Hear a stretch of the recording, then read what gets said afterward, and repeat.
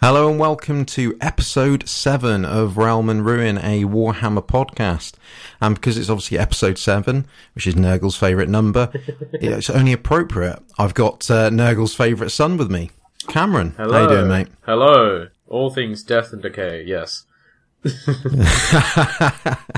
can say that a lot, don't you? It's just part of your normal conversation. Well look, I'm actually a very generally healthy person, but I just constantly feel drained and tired, and the entire world seems sick around me. So the worship of Nurgle is a natural thing. Nice indeed. Right, so yeah, here we are, another episode. So on this one, we are going to cover our normal hobby stuff. We've got quite a lot on this one, actually, because we've both been up to quite a bit.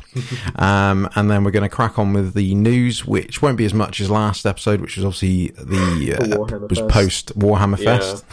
That was a big one. So this one will be slightly less, thank goodness. Then our main lore topic is we're going to cover the Skaven. We're going to do an overview of what they were about in the old fantasy world, and then we're going to cover what they've been doing in Age of Sigmar. And then, hooray, the discussion topic is returning at the end. And so this one, we're going to be talking about who is more likely to conquer the galaxy, the Necrons or the Tyranids. Dun, dun, dun. Dun, dun, dun.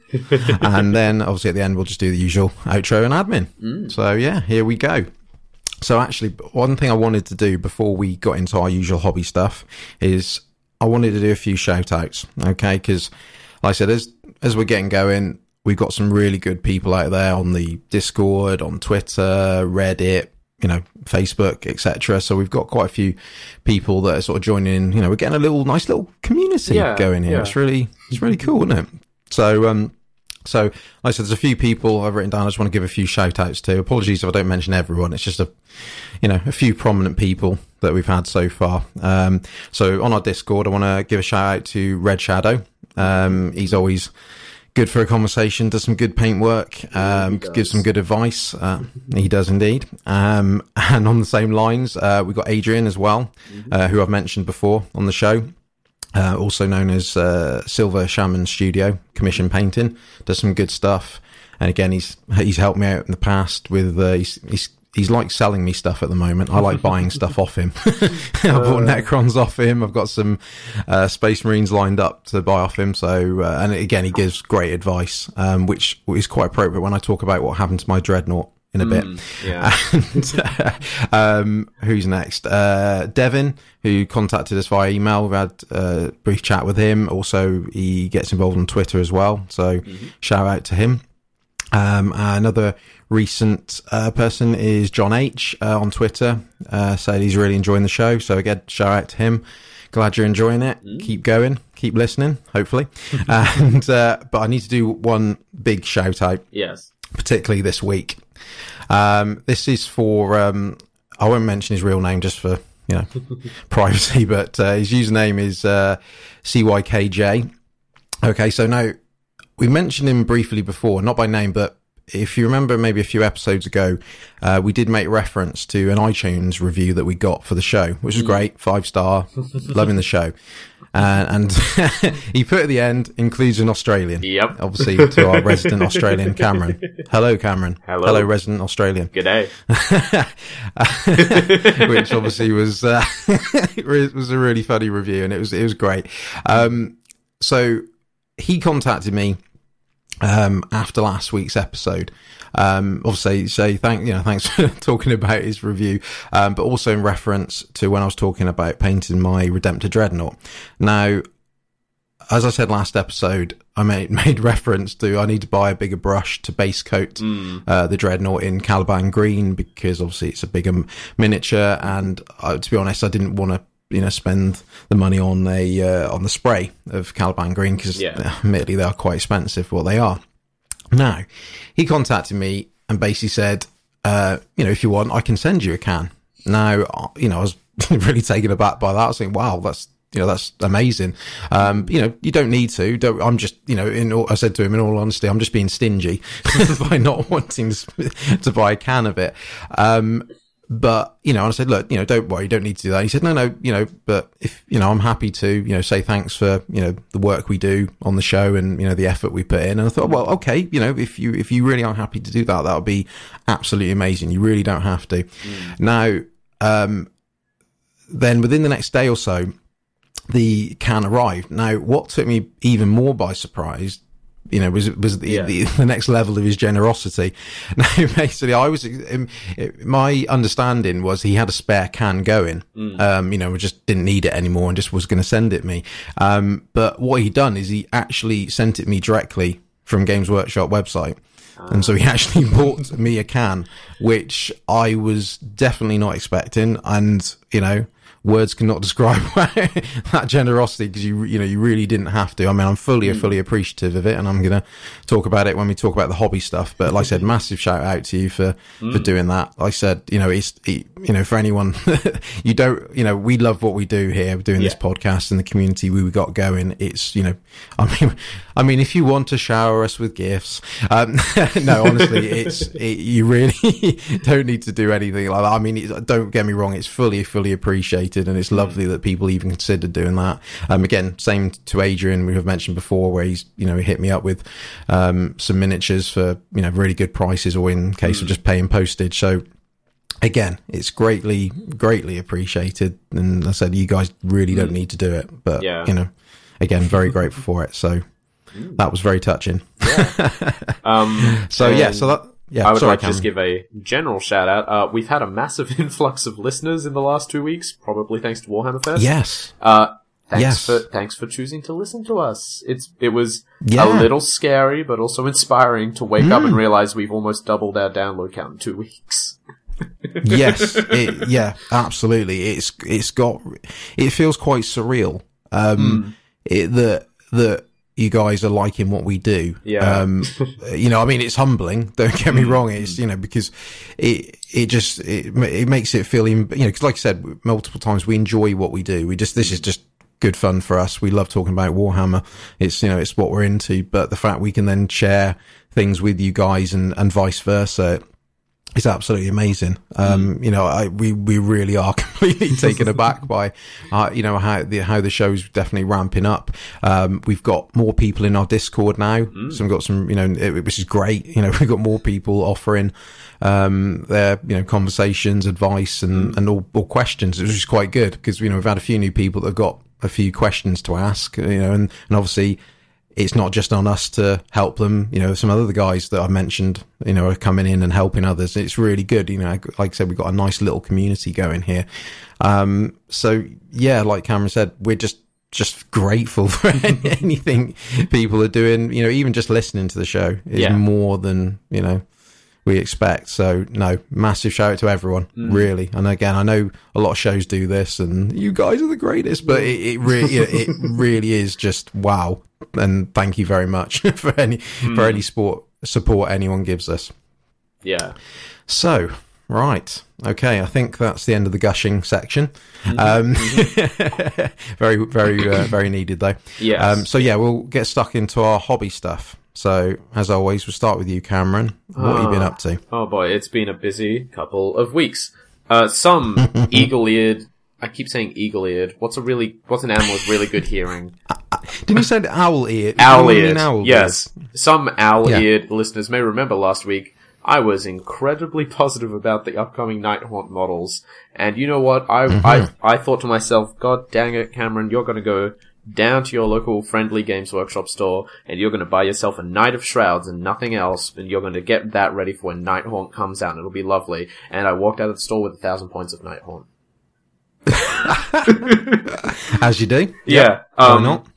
This is because early today, it's just after 6 p.m. my time, and I've spent my entire day at said friendly local Games Workshop. It's a lovely store. Shout out to the Joondalup Games Workshop store in Perth. Great place. They had a narrative tournament/event thing today called the War of 1,000 Crowns, which was a narrative play Age of Sigmar event. And this was 2 weeks back at the time, I was talking to the owner of the store. I was like, yeah, I decided to pick up a Knight of Shrouds because I want to get into Age of Sigmar, and with 2nd edition coming up, Nighthaunt is what I really want to try. And he said, we're doing this thing in a couple of weeks, and I, like a fish, fell hook, line, and sinker for this Absolutely. for this cunning marketing ploy. I'm sure. They know people like us, Cameron. Oh, they really do. Bait us in. They could smell weakness.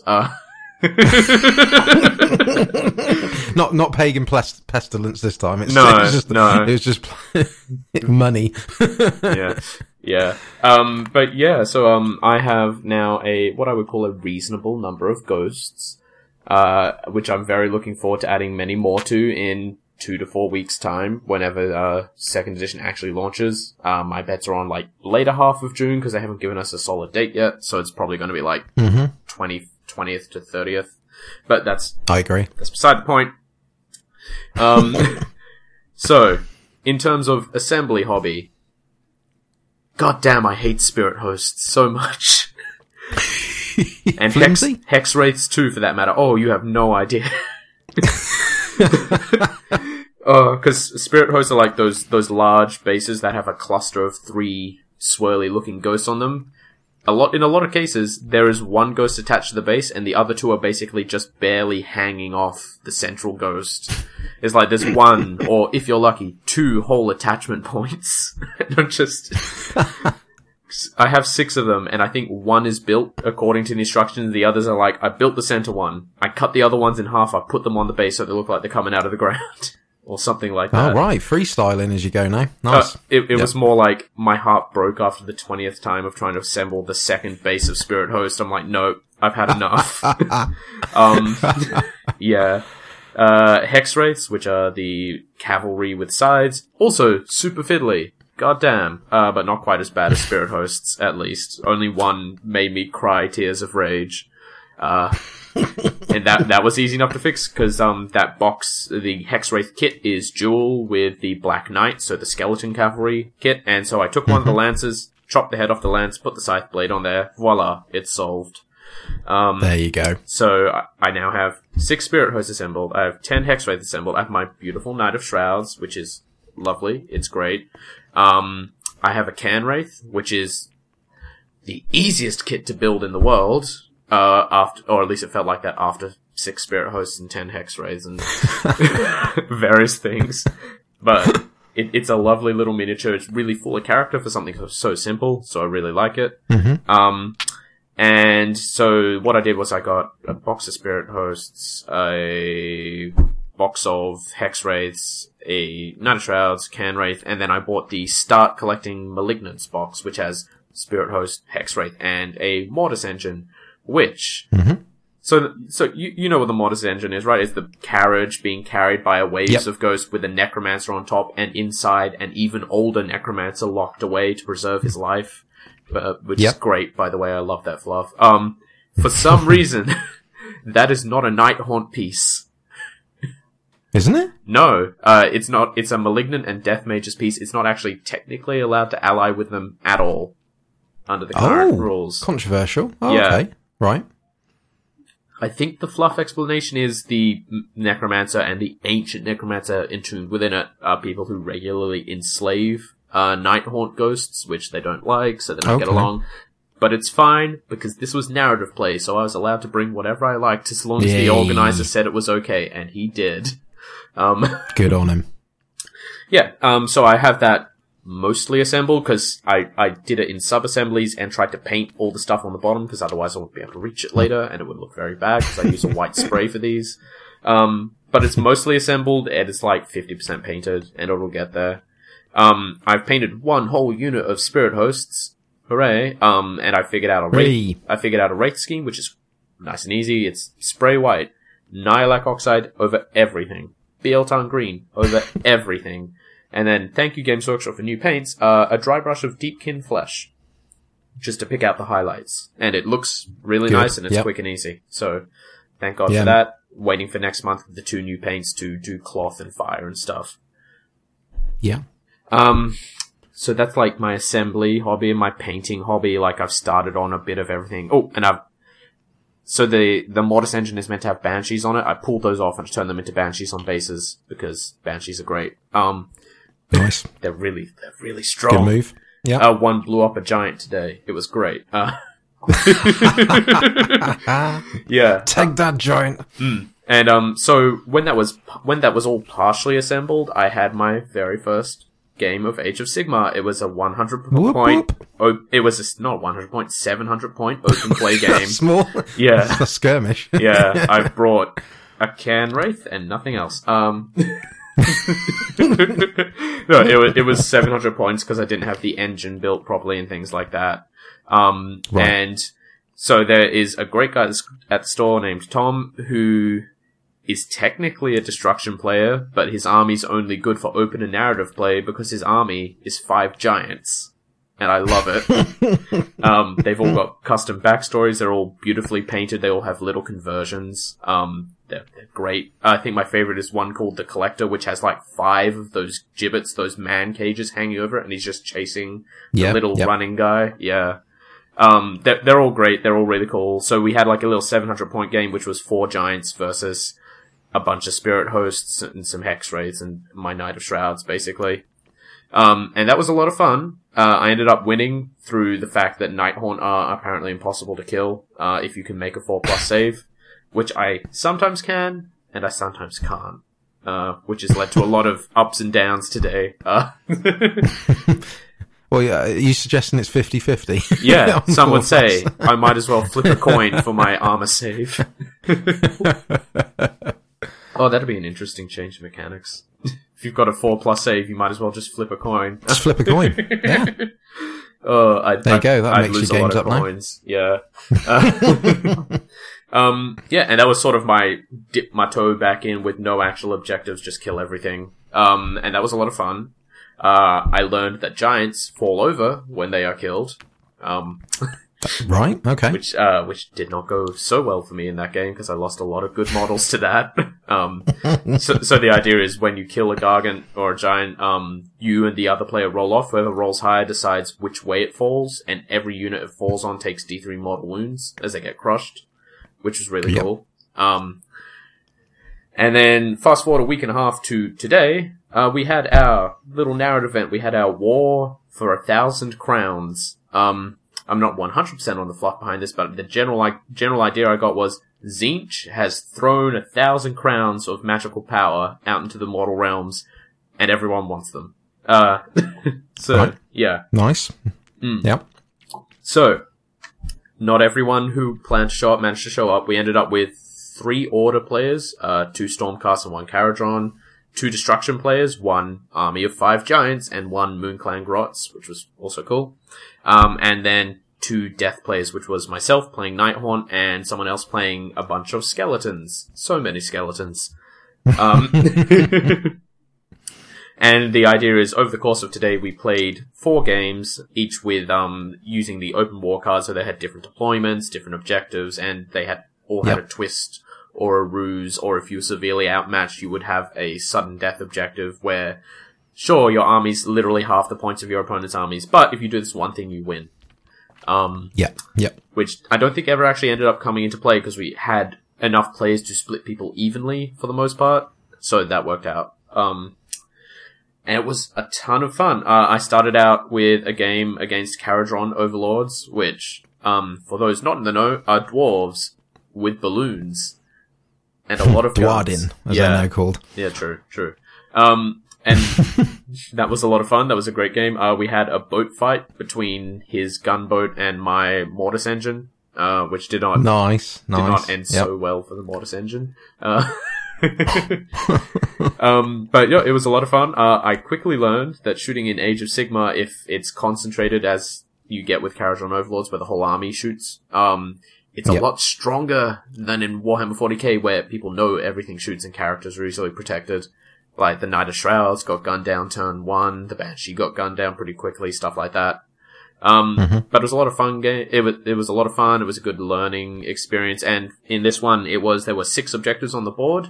And if at the start of your turn you controlled any objectives, you rolled a dice for each one. And on a 6, that was the objective. You took all the other objectives off the board, and that was the one they had to fight over. Okay. And so turn 1, one of my objectives nearest me was the objective. And it was like, I feel like I'm better attacking rather than defending, but here I am, like, clumping spirit hosts onto this little ruins and like, please, I need this. Just imagine that. As the boat slowly draws closer with the giant cannon that does D6 damage, which is terrifying. Ouch. Yeah. I ended up losing that one, but it was a lot of fun. We discovered that in close combat, dwarf axes are useless. The only thing that kills ghosts is the butt of the gun. Okay. It was like I charged a unit with my hex raids, and they were mixed melee, close combat, melee and range because they had pistols and an axe. Except for 3 of them had harpoon guns or whatever they're called. And the axes did nothing. Like they barely even got enough wounds in for me to bother making saves.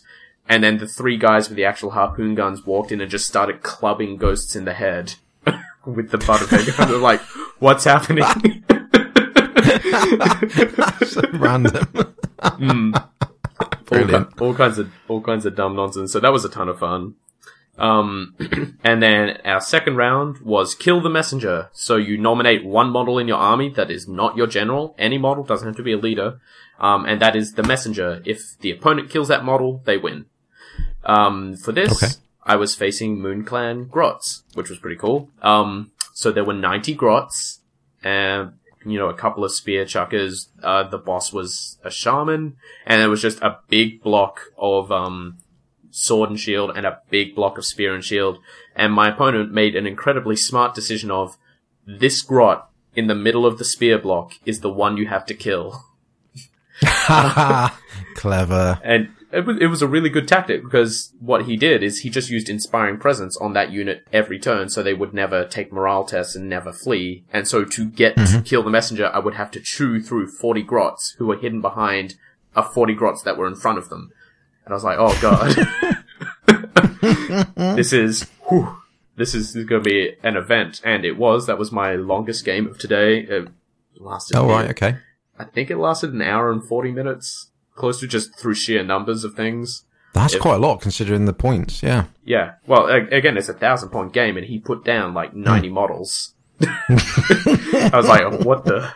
Oh, God. I had like just under 20, I think. Or Wow. 20 exactly, actually, yeah. So, I was definitely outnumbered, but it turns out I was not outclassed, because 40 Grots are not very good at killing ghosts. It turns out. Lesson learned for them. Yeah. And because he had 2 big units of Grots, but only 1 use of Inspiring Presence a turn, the front line, the guarding unit of Grots that didn't have the messenger in it, was actually very vulnerable to one thing, the Cry of the Banshee, which is horrific. So for those who don't know, in the shooting phase, the Banshee has a 10-inch shooting weapon called a whale. What you do is you select a unit within range, you roll 2d6, and you compare that to the unit's bravery, and they take the difference in mortal wounds. So what happened was my Banshee got in range on turn 2, screamed at the goblins, and 7 of them just exploded. Because she rolled an 11, and their bravery 4. And then, there were ghosts in combat, and, by the battle shock phase, that unit had taken, 15 casualties, and then they rolled cool, so I have to roll 15 plus a d6, oh, we got 20, I'm bravery 4, another 15 Grots run away. I'm like, okay. Nice. Yeah, my messenger, I should have mentioned, was the Mortis Engine, because it was the toughest unit I had, with 12 wounds and Don't blame you. an armor Yep. save. I'd also taken the artifact to make the Banshee into a wizard, so she could cast Mystic Shield on it, because it's not ethereal, so you can give it a 3+ armor save, which is nice. Yep. That being said, if there wasn't a really big tower on the field, that was quite broad as well, I would probably have been shot off the board by the spear chuckers, because those do a lot more damage than I thought they did. Oh, really? They're quite good, are because they're 2 shots each, but he had 2 of them, and you can have a bully in the crew who lets them reroll failed hits. And, 2 shots hitting on 4s, wounding on 3s, and there are D3 damage each at -2 rend. So it's like, I have a 5+ armor save with my buff. And, 3 shots slip through, and he's done 3d3 damage. I'm like, oh, this is turn 1. If this thing dies, I lose this game. What it came down to was, we were pressed for time. We had literally 2 minutes before we had to finish that game and get ready for the next one. there was still 11 Gretchen, or Grots or whatever left in the spear unit, so I knew I had to kill 11 to get rid of the messenger. And my, my Mortis engine was on 5 wounds, left. And so I poured everything into that unit, and the hero of the hour was the Can Wraith.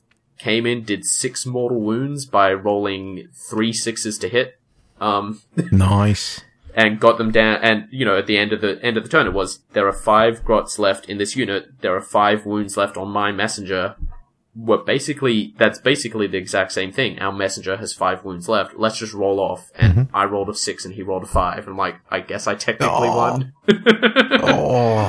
Pulled it out on the technicality in the last 30 seconds. It's like, it was good. Win's a win. Yeah, win's a win. That was a really great game. I think he probably would have won if we had had time to do a 5th turn, because that was the end of turn 4. That was a really long game. Right. What did I do next? I have to consult the Twitter feed, because I can't remember which one I did next. Of matter of hours ago. Such a busy day. That was it. Yeah, there we go. I got my rematch with Tom and his 5 giants, except this time Tom and his 5 giants were 5 giants, not 4 giants, and they had their battalion bonus. And the twist for that game was every unit's melee weapons get +1 attack.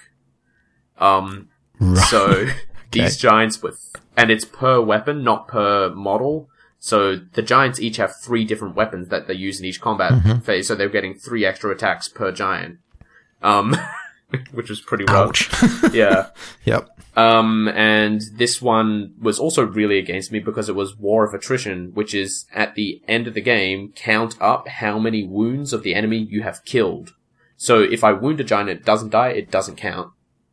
Right. And that's how you score. Whereas I was sitting here with all my 2 and 3 wound models going, oh no. Oh yeah. Boy. I did okay, but I definitely didn't win. As I alluded to earlier, I think the highlight of the game was the Banshee floating into range and just blowing up a giant with the scream. It had like 5 wounds left, and she rolled in and rolled a 12 on the leadership tests, and their bravery 6 took 6 wounds and just bang, exploded the giant, basically. See, if you're going to lose, have a bit of satisfaction with it. Oh yeah, like all of these games were incredibly fun. There were lots of dumb nonsense going on. I obviously lost that one because I couldn't win unless I killed every single giant without losing all my units. And I learned a handy lesson here. So Nighthaunt has a thing called Eternal Rulers, where you can put units into Deep Strike, basically. Put them in the underworld. Yep. And at the start of your movement phase, you roll a dice, and if you roll a 3 or more, that unit comes on. However, this ability only functions if you have a Tomb Banshee or a Can Wraith on the field. Turn 2, my Can Wraith and Tomb Banshee were dead. Turn 3, actually. And so I had a whole unit of Spirit Hosts that just didn't do anything. My opponent didn't get the points for killing them, because he didn't kill them. But no, technically, no. I was down a quarter of my troops, effectively, because at that point the Banshee and the Can Wraith were gone. Also got to give a real good shout out to the Can Wraith for surviving the Giant General for a full turn, because he started out with basically 19 attacks. He rolled max on the number of attacks he did. And the Can Wraith just stood there and took it, and at the end of the fight, he'd been hit like 25 times. He still had 2 wounds left. I'm like, what happened? Fair play. How is this ghost still here? Like, ignoring Rend is such ignoring Rend is such a massive thing for Nighthaunt. Yeah, I can imagine. It was like, I made all these 4-up saves, and then the final thing with having Nighthaunt Allegiance is you get a 6-up save versus every wound you take after saves. And so it's like, I've got 5 wounds that I need to roll 6s on, and I rolled it, and I had 5 6s. I'm like, what happened? He just ignored everything. It's like the giant players just look across me like, and I'm like, yeah. That was a ton of fun. And then the final round was the Civil War round, mostly because we were trying to cycle through so no one played the same person twice. So we had the makes sense. Stormcast fighting each other, we had the Destruction players fighting each other, and then there was me, the Death player, fighting the other Death player. And this is where I learned that Legions of Nagash is a very good battle tome if you are willing to paint. If you're willing to paint like 50, 60 skeletons. Yeah. I was going to say white spray and then just a wash. Yeah. I Done. mean, hey, all credit to my opponent. He had beautifully painted his Graveguard. They were wonderful. His skeletons did look a little quickly done, but I really don't blame him because there were like 40 skeletons. It was ridiculous. Yeah. His list was literally White King on a steed, Necromancer, and then big blob of skeletons, big blob of Graveguard. And this one was Pillage and Burn with a really odd deployment set. It's hard to describe the deployment, but it was the one where there's a back line of defenders and then the attacking forces in this really narrow column that goes up the middle of the board. It's really weird. Mm-hmm. And it was Pillage and Burn, so you place 3 objectives in your deployment zone. If you're in the enemy deployment zone and you end the turn controlling an objective, you destroy it to get a point. If you get, the person at the end of the game with the most destroyed objectives wins. Yep. I just kind of threw myself into the blender that is 30 Graveguard with Van Hell's Dance on them. And that did not go well. MVP of the game is definitely me realizing that the Mortis Engine's bonus to casting applies to all Death Wizards, not all friendly Death Wizards. Allowing the enemy Necromancer to get off the spell that lets the unit of skeletons fight twice. Oh no. It was lesson learned again. Yeah. But I got the moral victory because my Cairn Wraith killed his Cairn Wraith, so clearly I was the superior Nighthaunt in the death battle. Yeah. The day ended with an overall win for Order. They had one more player, and they were honestly better players than probably the rest of us, especially me. I mean, I won't speak to the abilities of any of the other players, but I am brand new and green when it comes to Age of Sigmar, so this was really me dipping my foot in the pool and going, oh. Yeah, but it sounds like you did alright, though, considering. Oh, yeah, end of the day, I had a ton of fun, and that is the objective. Yeah, which is the main thing. Yeah. Yeah, had a ton of fun, got to know a lot of the people who go to the store regularly better, and, got to sort of get to grips with how Nighthaunt work. I learned it's better to attack with a hero right behind them rather than attack without a hero right behind them. Because the heroes give that 6-inch aura of 6+ to ignore any wound you take, which is really nice. Even though it's only a 6+, sometimes it just saves you. Yep. Yeah, and so I feel probably a lot more prepared than I would if I'd just jumped in a month's time and just bought the starter set, and that was my beginning with Nighthaunt in Age of Sigmar. So honestly, I'm really glad I did this. And it means I'll be able to build a much more diverse list after getting all the new Nighthaunt stuff. Ooh. Oh, speaking of new Nighthaunt stuff, I did order a Mongol off Forge World, but I didn't want to pay 22. Oh, yes, you said, yes. Yeah, I didn't want to pay £22 for express shipping, so of course it wasn't here this week. I think we'd let you off for that. Yeah. That's a lot of money. I was like, it's a £37 model. Do I really want to pay almost double the price to make sure it's here within 3 days? I'm like, no, I can wait. No. No.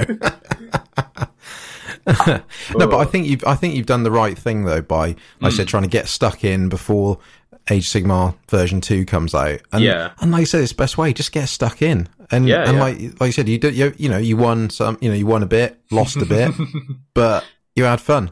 That's the way it should be. Yeah. So, no, awesome. Fair play to you. Good on you. Pro player in the making. There you are. Totally.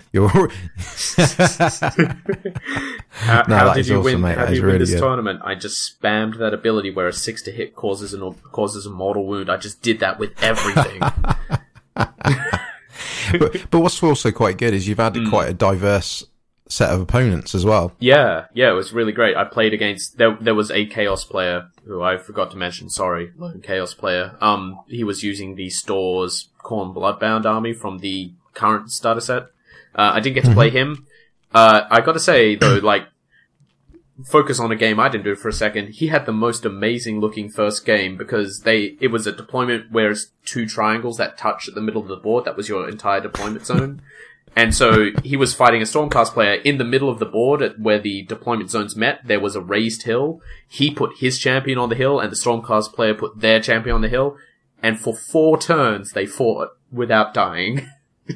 Wow, really? Yeah, wow. Like they were on the table next to us. I just kept looking over and it was like, they're like, yep, turn 3, I attack, I hit all my attacks, Stormcast, I make all my saves, Stormcast, I make all my attacks, Khorne player, I make all my saves. I'm like, how long has that been going? Like, oh, they've been fighting since turn 1. He got the charge in turn 1 and didn't kill him. I'm like, what?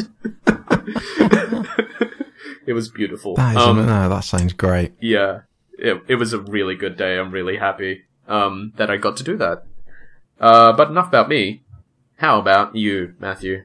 What have I been up to, Cameron? Right, well, see, you've had a biggie. You've, played your first Age of Sigmar tournament. My biggie was I went to a Warhammer World. Hooray! Yeah. The Disney of Warhammer, as my wife told me when I was there. That's a good way to put it. It's like, well, we, her and I have been to Disney a couple of times over in America, and that's her thing. And for me, going to Warhammer World I was a 10-year-old again, just gawping around, mouth wide, just going, I want to buy everything. So last weekend I went to Warhammer World in Nottingham. Obviously, I hope there may be some people listening that have been there before, but I will sort of explain to people in general what's there and what it's all about. So, it's the sort of bit next to the head office of Games Workshop. It's a combination of things. It's part exhibition, part stores, which is Forge World, Games Workshop, and Black Library, and then you've got the actual gaming arena as well. And when I was there, they were having, or just about to kick off with, a Blood Bowl tournament as well. So people were prepping, but also there was bits where you can rent tables as well, if you just want to play with your mates, just other games as well. So that's really cool. So first of all, I hit the shops. I was like, right, I'm getting in there while it's quiet, people are still prepping, and also I thought, if I have a look around, I can sort of start planning, because like I said to you, I had 2 lists. So I had a Games Workshop list and I had a Forge World list of things that I particularly wanted. So my Forge World list comprised of Horus Heresy stuff, because that's what I'm getting into at the moment. And the Games Workshop stuff was basically things you would have to order off the web, the website only orders, which, just because I didn't see the point of getting normal stuff, because I could just get that locally. So I thought, let's go a level above. So I instantly went for Forge World, and Forge World the shop is quite interesting. Yeah, because it's very difficult to see what things are, because unlike the Games Workshop stuff where you've got the photo and everything on the front, you go, there we go, there's a rhino, I know what that looks like. In the Forge World store, pretty much a lot of the big stuff is just plain white boxes, and you have to look at some really small little black print to sort of see what it is. Even the blister packs are the same. You very, very few of them have actually got photos on the front. Most of them have got the Forge World logo and World Bearers shoulder pads written in the bottom. So, so my wife was saying to me, well, what are you looking for? I'm like, I don't know, because I can't see where anything is. So with my little sort of shopping list, because I'm starting a Emperor's Children Horus Heresy army. Well, that's the plan anyway. I was slightly distressed the day before, because my plan was to buy a squad of Palatine Blades, which is basically Emperor's Children Marines with swords, basically, because that's what they excel in. But unfortunately, the day or so before, the Forge World website had them showing as not currently unavailable. And I was like, no, I wanted to buy these. These are one of the main things I need to get. I went to the guy. Luckily, they had some available for me to buy, because he knew nothing about it. And they had a couple of squads left, so I grabbed 2 of those.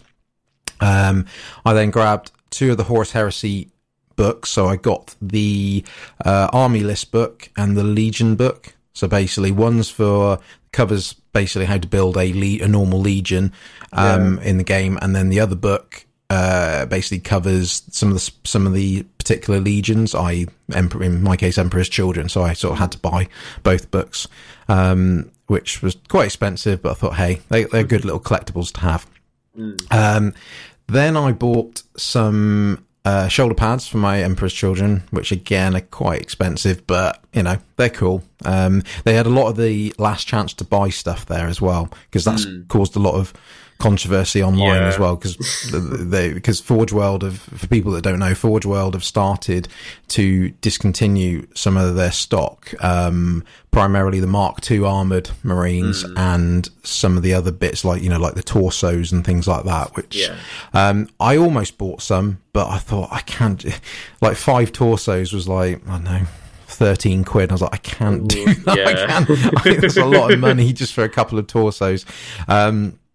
But, I got the shoulder pads anyway while I was there. What else did I get? I got over the Games Workshop side. So imagine the Games Workshop side is basically just a bigger store, as you would imagine. It's not as big as you think it's going to be, but it's, they got a lot on display, a lot in the cabinets and things like that. It's nicely open. So I bought, Azrael from, for my Dark Angels. It's funny. I completely forgot that he's still metal.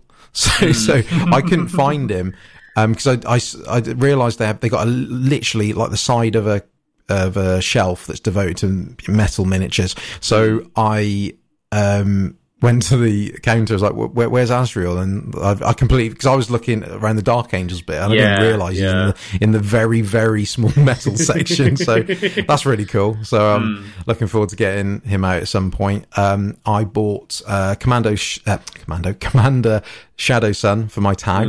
It was a toss up between her or Commander Farsight, but I went for Shadow Sun because I think she'd be better overall. So I picked her up. I had to ask for, because again, a lot of the miniatures are not on display. They've got them hidden away in little cabinets and things like that. So I got her as well. Going back to Forge World, I then bought a set which is the Legion Champion and what's called the Master of the Signal. So basically in Horus Heresy, that's basically the guy that calls down like orbital bombardments like once per game and can mess things up basically. And the Legion Champion is very appropriate for Emperor's Children, armed with a big sword and goes around basically challenging and trying to take out the other army's general. So I was like, yep, that's what I'm buying as well. So about £200 later, I'd bought all those things. And it's funny because I was literally going from one shop to the other. I was there I was there just buying no, I need to go back to the other one, buy that, because I was trying to be strategic with my money. Because there's so much to see there. Honestly, there's just so much, you could spend an absolute fortune, as you'd imagine, in there. So, so that's what I did. I thought, right, let's get the shopping out of the way. So we then me and my wife went around the actual exhibition. Now, the exhibition is absolutely fantastic. And what was great, we were the only ones doing it as well. So we had full reign of the whole place. So basically it starts with, you got some steps, but you basically start with a few boxes of the original Warhammer, like the very first editions, Rogue Trader, things like that. So the real, archaic things that, that are obviously worth, God knows how much they're worth now. So the first exhibition is Warhammer Fantasy. And then obviously naturally progresses into Age of Sigmar. There's this amazing set piece, which is the Stormcast versus Khorne, with this amazing. I don't know how you describe it. It's like where you raised islands and platforms, and they're just fighting it. And it's so hard to describe. You'd have to see it. I've got all the photos of it as well. I've put it on our Discord. It's absolutely fantastic. And what was funny, because as we're going around, I'm basically, doing a guided tour to my wife, because obviously she doesn't know anything about it, and it felt weird that I'm doing a guided tour of a place that I've never been to. So this is like all new to me, but I'm there explaining what things are. And again, like I said, you just got cabinet after cabinet of pretty much every single army, every single miniature you can think of, or some amazing. There's this other amazing set piece, which was basically the Dwarden and the Fire Slayers against Skaven. So you got this, basically, imagine very similar you'd see in like Lord of the Rings, like the Mines of Moria, where they're all inside the mountains and mines, and you got the Skaven burrowing through, and it's just absolutely amazing. The amount of level of detail, the amount of time that must have gone into these, I dread to think. So that was the Age of Sigmar bit, and then you got in the middle, you had a bit of Blood Bowl. And then you go through to the 30k section first. So you got the Horus Heresy stuff. I managed to see some amazing bits there. You had the Burning of Prospero, which looked fantastic. Like they really created Prospero, just as you imagine it to be. I'll tell you what I did see, which I always remember back when I was a kid, seeing in White Dwarf. I don't remember if you've ever seen it. I can't remember the name. I think the name of the guy was called Mike, but he basically did a recreation of the scene between the Emperor and Horus, the final showdown. But that was fun. I mean, I remember as a kid being blown away by that. I mean, by today's standards, it looks nothing. But what he managed to create at the time, with the miniatures that were available. This is I don't know, 93, 94, I'd say, and just seeing it up close was unbelievable, and how tiny they are, because obviously compared to the new sort of Primarch miniatures. It was unbelievable. So you saw they actually also recreated, the front cover of Rogue Trader as well, with the Marines sort of, in a circle surrounded by orcs. They'd recreated that, which looked brilliant. You had a whole section devoted to pretty much almost all the main chapters. You had about 40 different, model of each. That was just, done fantastic. You had every chapter you could think of. Then you had a section that had all the Primarchs in there as well. Took pictures of, like, obviously people like Fulgrim, obviously. Had to be done. Then what was next? Then we went into the 40k section. Again, it's just all the Marines you can possibly think of. They had this huge Imperial Guard, Astra Militarum, army that was basically coming out of a base. So it's just row of tanks, and then is troops. Is that the one on parade? Where they're all the same? Basically, yeah. That's it. Seeing it in person I was blown away. You had a lot of, you had a few set pieces of the Tower and the Necrons. You had like a Necron world that had been, that was being invaded. You had, I think I showed you as well, a Nurgle one as well. Where there's Plague Marines. It's hard to describe it all, because there is just such a sheer number of miniatures and set pieces there. It's, again, you'd have to see the photos to actually truly understand what I saw there. But then I remember as I was going around, because I was obviously just taking pictures and my wife was just wandering around, and then she obviously spotted what was going to be in the next room, and she's like, before you go into this next room, I want you to come in with your eyes closed. And I'm like, wow, what am I going to be seeing here? So, that's what happened. And then basically, I saw, and it's frustrating because I'm forgetting the name of the battle. It's basically Ultramarines, mainly Ultramarines against Chaos. It's basically a set piece that is so big, it's got its own room and staircase devoted to it. So basically you come to as you come to the top of the stairs, you spiral down and just see the biggest set piece you'll probably ever see in your life. You've got Titans and Warlords, Warhounds. You've got, everything you can. You've got bloodletters spiraling around Colosseums. You've got, land speeders. You've got Thunderhawk gunships just coming from every. It is, to describe it is unbelievable. It is just the biggest set piece you'll ever see. And you've got a real life, what would be a real life size chainsword on the wall as well, which was absolutely huge. And it made me think that's why I'm not a Space Marine, because I wouldn't be able to pick that up. And then basically after you've done that section, it comes to the Xenos section. So you got all the Eldar, Tau, orcs, everyone you can think of. Again, they've got a lot of Titans in there as well. I noticed. They had this amazing where a Titan, like this little set piece of a Titan being repaired, like in a bay, something you'd see off like Pacific Rim, where there's little tech priests and such, like all doing what they need to do to keep the upkeep. It's an absolute, like I said, if you love your miniatures, and you're nearby to it, especially here in the UK, it is such a spectacle to see. And like I said, I'm sorry I can't describe it so much, because there's just the sheer number. Every miniature you can think of, especially currently, will be there somewhere, and they're all expertly painted. And yeah, I could have spent a lot longer there than I did there. But again, I was just more conscious of my wife being there. I should be just twiddling her thumbs. So, but yeah. So we did that, and then I came back out and spent more money. And like I said, they got a black library section there as well. I almost picked something up, but again, most of the stuff there, to be fair, was stuff you could buy normally. So that was Warhammer World, and like I said, if you can get there, it is truly fantastic. I had a picture outside with a rhino. It was the first picture I sent you of the day to show you my new vehicle. Warhammer World was absolutely fantastic. I'd go there again. I think next time I go near Nottingham, I'll just pop in, because why not? I've already said that to my wife. I was like, I'm popping in if we're nearby. Do we have to? Yes. So that was the big thing I did in the last couple of weeks. Hobby wise, right, let's talk about my Dreadnought disaster. So following on earlier when I was giving a shout out, obviously, regarding the can of Caliban Green that I was using to base coat my Redemptor Dreadnought. So I did that earlier this week. Absolutely fine. Weather was lovely. Primed him.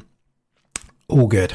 So then what happened, because I do what a lot of people do when you're spraying outdoors. I've got a thin bit of wood with double-sided tape, put them on top, so you can move the wood around to get all the different angles and things like that. So I thought, right, okay, Dreadnought's looking good, all green.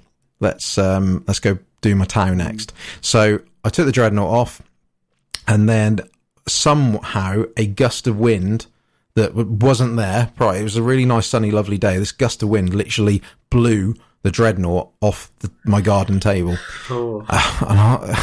And basically, it luckily didn't really do any particular damage, but it basically mucked up the paint on one side, because obviously it just hit the floor, and because it was still obviously wet, and I've noticed obviously it softens the primer underneath as well, even though I primed it a couple of weeks ago.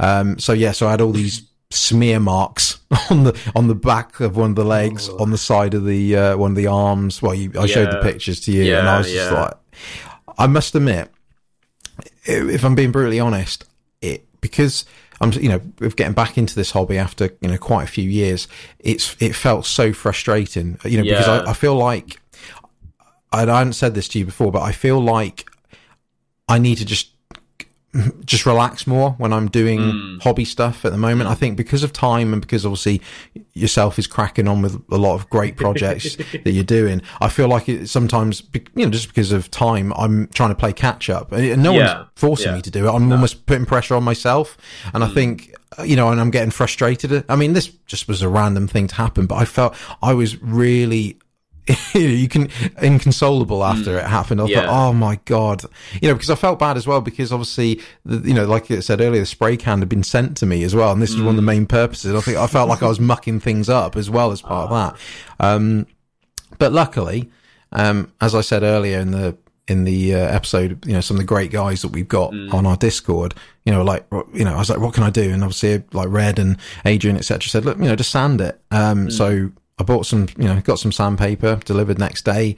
I've sanded it down. I haven't had a chance to re-spray it yet, but I'm very confident I will have solved it and it'll be back looking how it should be. Yeah. That's again, I've sanded it down. It's now completely smooth. So yeah, hopefully just a quick respray on that, on the little bits that are missing paint now.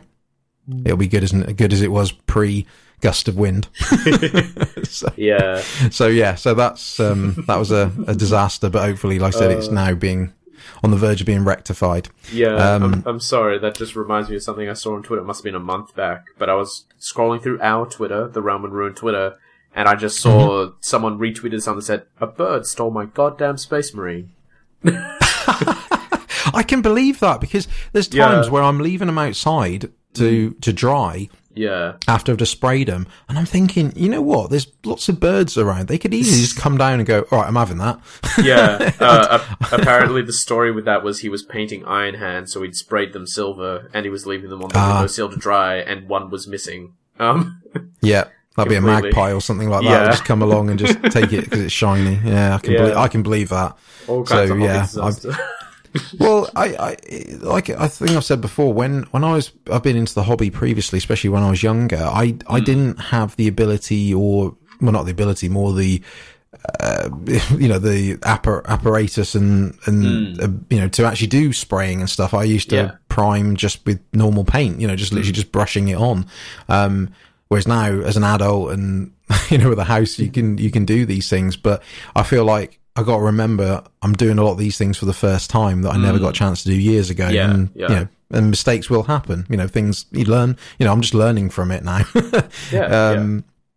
It's even the simple things like I got, getting back into it. I've just been frustrated with myself, like with, when you're trying to get rid of sprue marks and things like that, with, like a hobby knife, for example, and you dig a big part of the miniature and you think, oh, for God's sake. But, the more you practice, the better you get. That's the way you got to look at it. And that's how I'm looking at it. Good. So, what else next? Like I said, I've got my Tau stealth suits primed, ready. So I'm going to hopefully start painting them soon. Regarding what you were saying earlier about obviously getting involved in tournaments and stuff, like I said to you, I really want to get back into actually playing. I'm in a sort of a predicament where my real life friends aren't into Warhammer, so I can't play with any of those. So I need to get involved with local clubs, etc., to start playing. What I did check out, which some people may have heard of before, there's an app called Game 4, which is, if anyone's familiar with Adam from Tabletop Minions on YouTube, he's quite a popular guy. He works for the company, and basically they've done an app where you as a club or you as an individual can basically search for other people local to play with, basically, for any game you want. So I've installed it, and I've noticed there's quite a few people there's a local to me that play, and what's even greater is in a very close town to near where I live, they've got a really vibrant, from what I can see, gaming club as well. So my plan is, which I mentioned to you, I think yesterday, is to keep me focused. What I'm going to do is I'm going to build 1,000-point 40k force, a 1,000-point Age of Sigmar force, and a 1,500 Horus Heresy, because the points are a bit skewed in Horus Heresy. So 40k, I've got a few options. I've got quite a few Tau. I've got my Dark Angels going, but following your advice, I'm going to start a Necron 40k force, because basically I've got the Forge Bane, set from Necrons. I've got some Necron Warriors on the way, and I just need to add a few more bits, and then I think I'm on about 700 points or so at the moment, so just add a bit more, and then I'll do that. I've already got a colour scheme ready, because on Reddit I saw someone do a really good bluey green Alpha Legion theme. And I asked him how he did it, and it sounds dead simple. Lead Belcher, then a few layers of Guilliman blue glaze, then a couple of layers of Waywatcher green glaze. Jobs are good. So I said to him, that'd be perfect for Necrons. So so that's what I'm going to do with them. Regarding Age of Sigmar, 1,000 points. As I said, I think either last episode or one before, because it's my birthday very, very soon. My wife is going to be buying either me Deepkin or Sylvaneth as my as my birthday present. So that is going to dictate which force I do. So I'll do either 1,000 points of Deepkin or Sylvaneth. And then, like I said earlier, obviously I'm going to be doing Emperor's Children in Horus Heresy. I've almost got 1,500 points ready because I forgot to add, I've also bought the Betrayal at Calth box set as well, which comes with a lot of good stuff in there. So many Marines. Yeah. I know. So yeah, you get 30 Marines, you get 5 Terminators, a Praetor, a Chaplain, and a Contemptor Dreadnought. So, and luckily I bought it off eBay. Yeah. For quite a lot cheaper than, so I've got an absolute bargain there. Yeah. So that's what I'm going to do. I'm going to do these other little bits, and then all I'm going to do is those 3 forces. And if I start doing other things, you, over the internet, you slap my wrist. Okay? You've got permission. Bad, Matthew. Stop. Bad. Stop it. Stop looking at other things. Stay focused.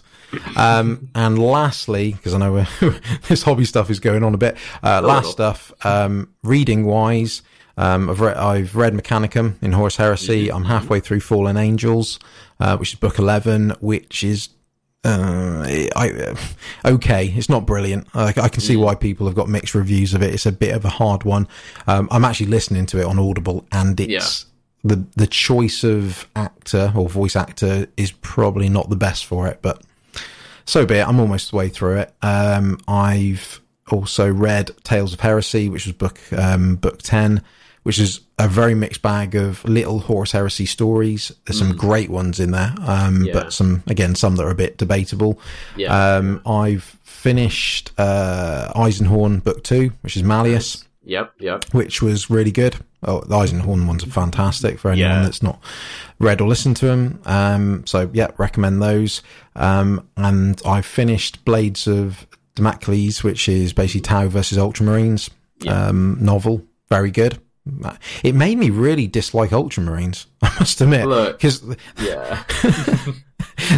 they come across as real, like, nasty in it, I wouldn't expect, I suppose because I get up against the Tau and Xenos scum, as they say. Exactly. So, and the last thing, and my next thing to listen to will be the next of the Realmsgate books in Age of Sigmar, which is book 4, which I think is Hammers of Sigmar. So that'll be the next one I'm going to listen to. And that's all my hobby stuff. Warhammer World, lots of miniatures, lots of reading. It's been busy. This has been pretty sure this has been our longest hobby section by a country mile. Absolutely, definitely. Which because we've actually got something decent to talk about. Yeah, true. We've been doing a lot of stuff. We're getting active now. We're literally going to places. I left my house for the first time in years. It was in the local newspaper. So that's been this episode's hobby stuff. Apologies, it's been a bit longer than normal, but like I said, we've had a lot to talk about this one. So we'll take a quick break, needed, and then when we come back, we'll see what's been going on in the news. All right, so we'll be back soon. Hello and welcome back. It's news time. Hooray! This episode's news, like I said, is not going to be probably as long as previous episodes because, well, A, this isn't Warhammer Fest again, and B, it's just not been a massive amount of news. So we'll just quickly go over the sort of highlights the last couple of weeks so we can get into the main lore stuff the rest of the show. So what's been going on? So Age of Sigmar, we've had a few little tidbits of some of the new rules that are going to be coming out in the next edition, like you said, next month. So Cameron, do you want to sort of dive in some of these, explain what's been going on? So there's been great controversy in the Age of Sigmar community because of one particular thing. Summoning no longer costs points. So, this is specifically for match play. It didn't cost points for open or narrative before anyway. But the idea is that everyone's like, oh god, it'll be so unbalanced now because some armies will just be able to summon waves of additional models and armies that can't summon won't be able to. And the official response to this is every army has some form of summoning, even if it's explained differently lore-wise. So, like, for Skaven, it might be more of them burrow up from under the ground, and that's how you summon, quote marks, a unit. Like you said, it could work for pretty much all of them because, like you said, the overlords could just fly in. The Seraphon would just literally just get summoned in. Even the Stormcast, they could just be popped in by Sigmar. Here you go. Yeah, exactly. So yeah, no, that makes perfect sense. Yeah, and there's some previews for stuff like that. Like for the Sylvaneth, the Branch Witch has a once per game ability where she can summon a particular unit. It's either 20 Dryads or 3 Kernel Hunters or a Tree Lord. And that's a once per game summon. She gets to help balance the field effectively. And like for if your army isn't heavy on summoning mechanics, it will be something like that. You will literally have a unit or an army ability that says once per game you get to do this kind of summoning thing, or once per turn, depending how powerful it is. But for armies such as Blades of Khorne and Maggotkin of Nurgle and the Hosts of Slaanesh and things like that, the armies that, and Seraphon, the armies that have legitimate reasons for summoning, as in we are actually summoning something, not reinforcement some way, whatever. It's going to be based around different systems, so they previewed Hosts of Slaanesh will be getting what's called depravity points, which is for every wound your heroes deal that doesn't kill someone, and for every wound they take that doesn't kill them, you get a point. You get enough points, you can summon demons in, things like that. Khorne already has Blood Tithe points, Nurgle already has Contagion points. I forget exactly what it is the Seraphon have to do to get points to summon units, but it's, it's a fluffy, appropriate thing, effectively. And I think this is good because the fact that summoning costs reinforcement points and isn't guaranteed to happen basically means it was never done in matched play, which I don't think is what they intended. So this is like, okay, so it was kind of powerful when only certain people did it, so we reined it back, and now we want it to be back in because we want it to be part of the game, so everyone gets it somehow in one way or another, which is awesome. Yeah.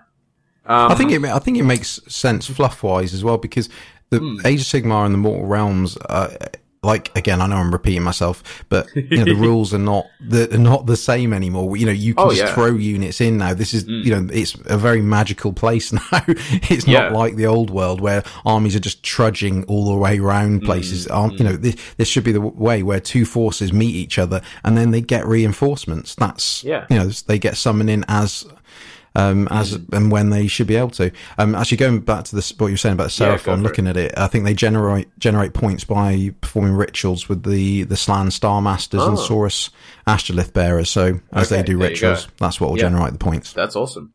Yeah. So I think we mentioned last week, because there were words about it at Warhammer Fest, but no explanation. But command points are coming to Age of Sigmar. Whoa. But not at all like they do in 40k. So in Age of Sigmar, command points are a resource that you expend, and that is about where it ends, with similarities between Age of Sigmar command points and 40k command points. So in Age of Sigmar, your leader type units generally have a command ability, and Games Workshop went, there are all these cool command abilities, 3 are being used, because you only get to use the generals. No one's using the rest, Yeah. And so their solution to this was, every turn at the start of your hero phase, you get a command point. That doesn't go away if you don't use it, so you can store them up. But you spend that command point to use a command ability for any hero in your army. Heroes without them, they've also got 3 generic ones they're introducing. One is the Inspiring Presence, so don't take Battle Shock. One is Reroll Charges, which is really cool. And what's the last one? I don't remember. I think it might have been you get to treat an advance as a 6 instead of having to roll for it. Yeah, that's right, yes. Yeah. But it's interesting because you get command abilities that work outside of the hero phase. So you can use that as a reactionary command ability. Basically, if a hero is nearby and you fail a really important charge, you can go, I'll spend my command point. Re-roll that charge and probably still fail it, knowing my luck. Yeah. Not bitter at all. No. Oh, no, I'm not. Just, a couple of times where it would be nice to get the charge in. But, you don't have to spend your command point, so in the first 1 or 2 turns, you might not, because you're positioning and getting your army ready, you're not ready to really fight, and then you will have some saved up, so you can do more than one command ability a turn, which is cool. Just have to spend Yep. the prerequisite points. You can also get additional command points at the start of the game. I think it's 1 for each battalion you have, and 1 for every 50 points you are under the point limit for the game. Oh, okay. So, I didn't know. I knew the battalion one, but I didn't know there was a point one as well. Yeah, okay, that's good to know. apparently. So their example was, if you're doing a 2,000 point game and you have 1,895 points, you get an extra 2 command points. Yep. So it's for each full 50, not 50 and part thereof. Yeah, yeah, that's fair enough. That'd be a bit dumb. So this seems really interesting. It seems like Archaon is going to have the most powerful command ability now, because his command ability is all your other guys use their command abilities. So, with Archaon on the field, which admittedly costs a lot of points, you're probably not doing it anywhere below 2,000 point games. Nope. But if you've got him, you're essentially almost bypassing the system by using all your command abilities for 1 dice, which is great. Mm-hmm. There have also been changes to magic. Specifically casting and unbinding. Casting itself has not changed. Unbinding, but now has a 30-inch range instead of an 18-inch range. They've added a whole foot to how far away you can stop spells from happening, which is interesting. Yeah. It'll allow us for some very early game dispels if you want to stop a key Arcane Shield, not Mystic Shield or whatever. Cool. They have changed the base 2 spells. So, Arcane Bolt has been changed to, if you get it off, it is 1 mortal wound instead of D3. But if you get a 10 or more, you get D3. So it's kind of like a worse version of Smite from 40k. Yeah, that's great. Mystic Shield has been changed. A lot of people aren't happy about this change. I'm very happy about it. So Mystic Shield originally was, you get +1 to your saves, which Nighthawk can't benefit from because they ignore any modifiers to their saves. The new version is you reroll 1s for your saves, which, as a Nighthawk player, great. Wonderful. Hooray! Stormcasts, who already, for the most part, reroll 1s on their saves, thanks to their shields and things, they don't care about Mystic Shield anymore. But I think it's good. There's a little extra about magic in there, which is apparently 7 realms, so every realm except Azir, the realm of heavens, are all getting artifacts and a full spell lore. So there's about 50 new spells coming in that any wizard can use, because the general idea at the moment, that we've not had it fully explained, but you will pick what realm your army is fighting from, or where they're coming from before they go into this fight, and you will be able to pick from that list of spells for your wizards, in addition to their normal spells, which is really cool. That sounds great. That is awesome. I'm a little worried about the one spell they showed off for that, which was pick an enemy unit within range, if you manage to cast this, and then just deep strike them on the board anywhere 9 inches away from you. I saw that banishment. I saw that. I'm like, ooh, okay. Dispel that one. That one must be dispelled. But I think looking at all these new rules, they're just opening up the game more, aren't they? They're just making it more fun. You know, like I said, magic has a bigger range now.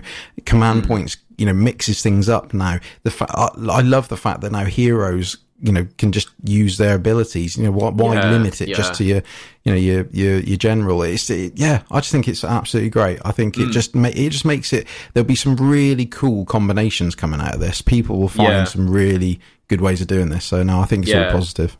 Yeah. I've also got one final bit of info on magic changes in Age of Sigmar version 2. This comes hot off the presses from our new main competitor, the Stormcast podcast.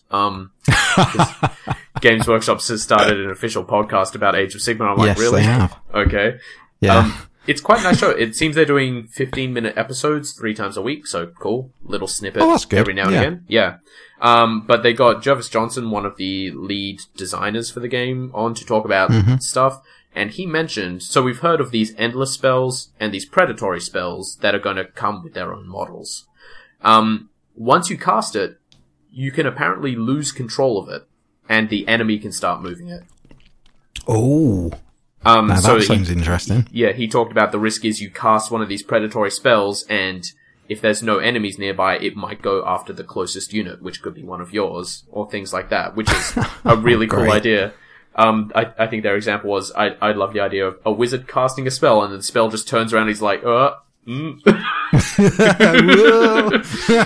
Yeah. That sounds awesome. Yeah, so there will be more passive ones, which are the endless spells they talked about. So you place something and that gives a buff in an area around it. And there will be these predatory spells, which just apparently you cast it and it runs around the battlefield, taking chunks out of anything it touches, which is really cool. I'm really into that. I'm really excited for these. I'm waving my hands around. I know you can't tell in this audio format, but I'm really excited. This is also so cool. And I mentioned in the hobby section that I learned that heroes in Age of Sigmar are nowhere near survivable as characters in 40k. There's a bit of a change to that. We have Look Out, Sir coming to Age of Sigmar. Sir. Yeah. It's different. It's different to what it was in 40k. So the idea here is if you have a hero within 3 inches of a friendly unit that has 3 or more models, they are at -1 to hit from shooting weapons. Yes. Which I feel is probably about right. Like, it's not I think that's fair. Yeah, it's not as crazy as 40k where, so you see, over to your left, 6 inches away is my Primaris captain. Over to your right, 5 inches away is a lone scout sergeant. You cannot shoot the captain. That's a bit dumb. Yeah. And like, that's a thing where 40k will eventually work out what they're doing with that, but it's fine. It works in 40k, but in Age of Sigmar, there are some really strong shooting armies, and then everyone else is basically mostly melee. And this sort of reins in the ability for your key support units to be immediately wiped out first turn, which is great, because that happened to me today. Rest in peace, Knight of Shrouds. Sniped by a battle cannon from a Caradron barge. Yeah. So yeah, that's cool. That's the majority of the changes they previewed so far. So we're getting, I still can't get over the fact that we're getting like 49, 50 spells and similar amount of artifacts. That's mind-boggling, isn't it? Yeah. It's ridiculous. I'm really excited for the idea that we might get to pick our realm of origin as part of our army list as well, because that feels great, because it's going to be good for theming armies. Like, I can see a person who's like, I know it's not the best choice, but I always play as I'm coming from Shyish, because I've modeled all these gravestones and things like that onto my army. I don't know. It's going to be really cool. I'm really looking forward to diving in it just gives variety 2 episodes at the end of the day. Yeah. I can imagine 2 episodes from now I'll be sitting here at the desk with also a giant box of things to look through and be like, look at this, it's Age of Sigmar 2nd edition. Oh, look at it. I know you can't see it. We're on a podcast, but please look. It's so good. Like I said before, I think when Age of Sigmar 2 comes out and we look at the book that's going to come with it, because like I said, we know that's excited a beast for that book. The maps. That is going to be I think realistically, that's going to be a 2-parter. I think we're going to have to be prepared. We're going to have to. It's either that or we do nothing. We do nothing but the news that week. Yeah, that. Yeah, that'll be a special episode.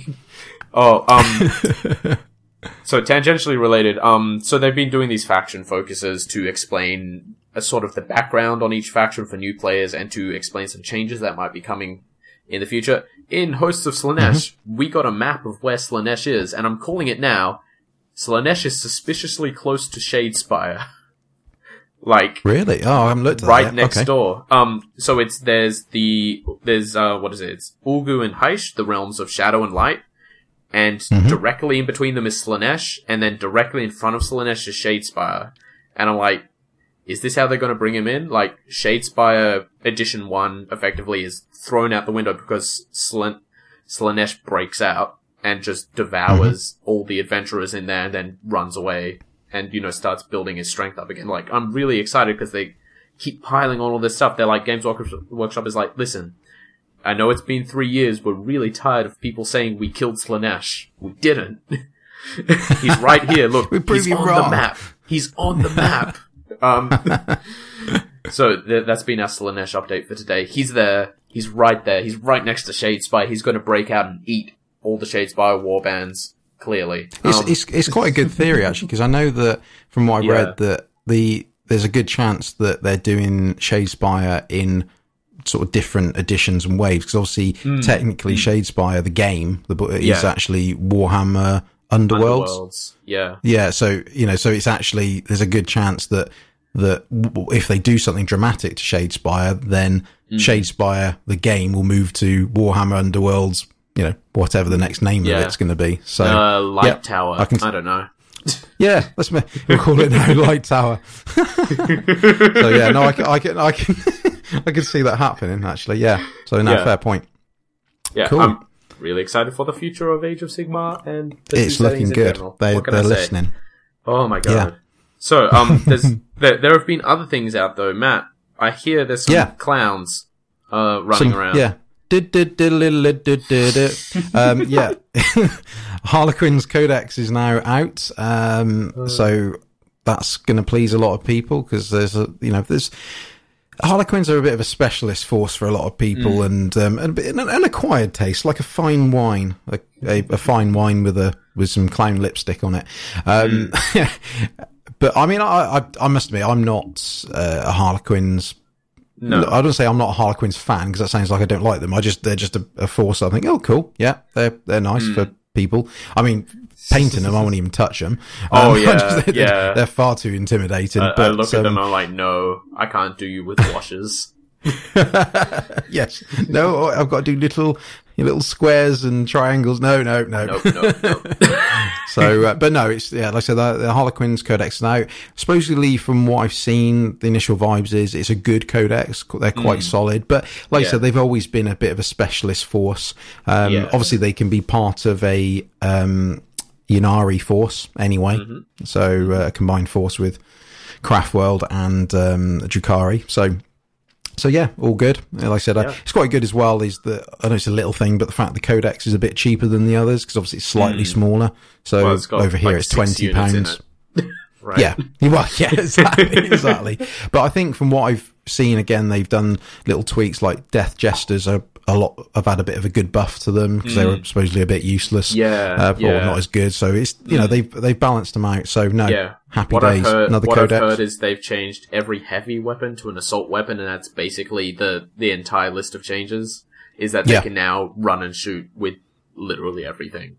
Which makes sense. That's what they should be able to do. That's the way they work. But, again, they're the epitome of a glass cannon. So, no, I think that's awesome. So, happy Harlequin players. Right, what else is next? I'll very briefly cover this. Forge World, last chance to buy. Like I said earlier, when I was there, that they've started, like I said, getting rid of some of their old stock, which has caused a lot of controversy. Because obviously there's a lot of, diehard heresy players out there naturally, and obviously losing out on certain things.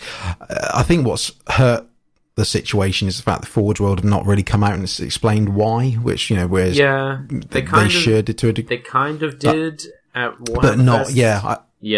They did. I know, basically, the bottom line is, these are particular parts that aren't selling well, and they obviously, they're a small team over there. They need to move stock. It costs money, so they just realised that we haven't got room for this stuff anymore, so we're gonna get rid of it. I mean, there's always a chance that some of it will be made in plastic in the future. I mean, they've not categorically said that, but you can never rule that out. I can understand people's frustration. I must admit, even with me, who's now getting into heresy, I was a bit like, oh, really? But, it's the way things sometimes have to be. I know it's frustrating, but they would have done it for good reason. I genuinely believe that. So I can understand people getting annoyed.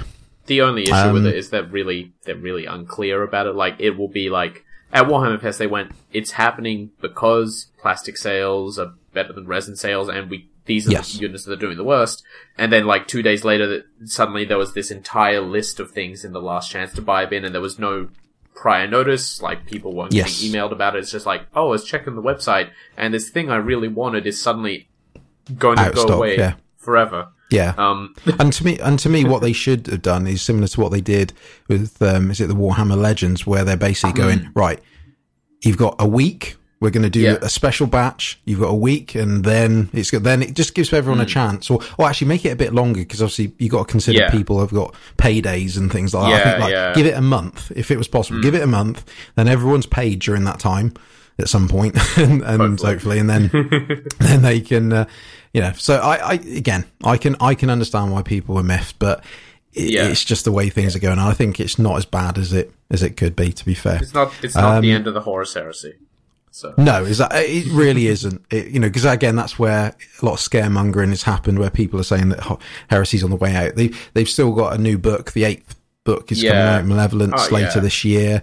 There's years still to go on it, so don't worry about that. Talking of controversy, oh boy, let's talk about Warhammer Adventures. Right now, one thing I will say before we get into Warhammer Adventures, because it's been a very controversial subject on the internet. Yeah.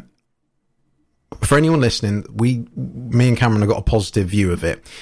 And if anyone's listening who's got a negative view of it, that's absolutely fine. Like I said, we're not trying to be positive to antagonize people that are not positive about it. It's just, because we're all entitled to our opinions, ours, yours, it's all good. It's not, like I said, it's because I know there's been a lot of arguing online, and it's like I said, it's not to create an argument. It's just, we're of a positive view of it.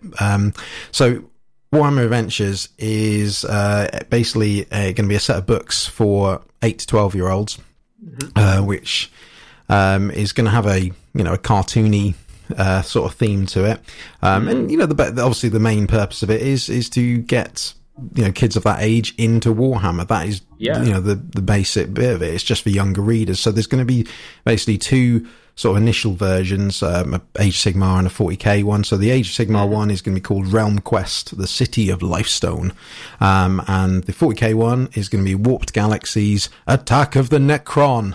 Just one Necron. Yeah, just one Necron. It's literally just one. Well, actually, if you look at the front cover, it's literally just one Necron and one Ultramarine. So, I mean, that keeps the stakes realistic, I guess. Yeah, exactly. The kids have a chance of helping out in that case. Exactly, and the key thing that people need to take from this is two main things. Again, it is to get kids into Warhammer. They've got plenty of years to get into the filthy, grim, dark universes that are truly there. But at the end of the day, if it gets people or younger people into the hobby, it's more players, it's more people, more future painters, future hobbyists.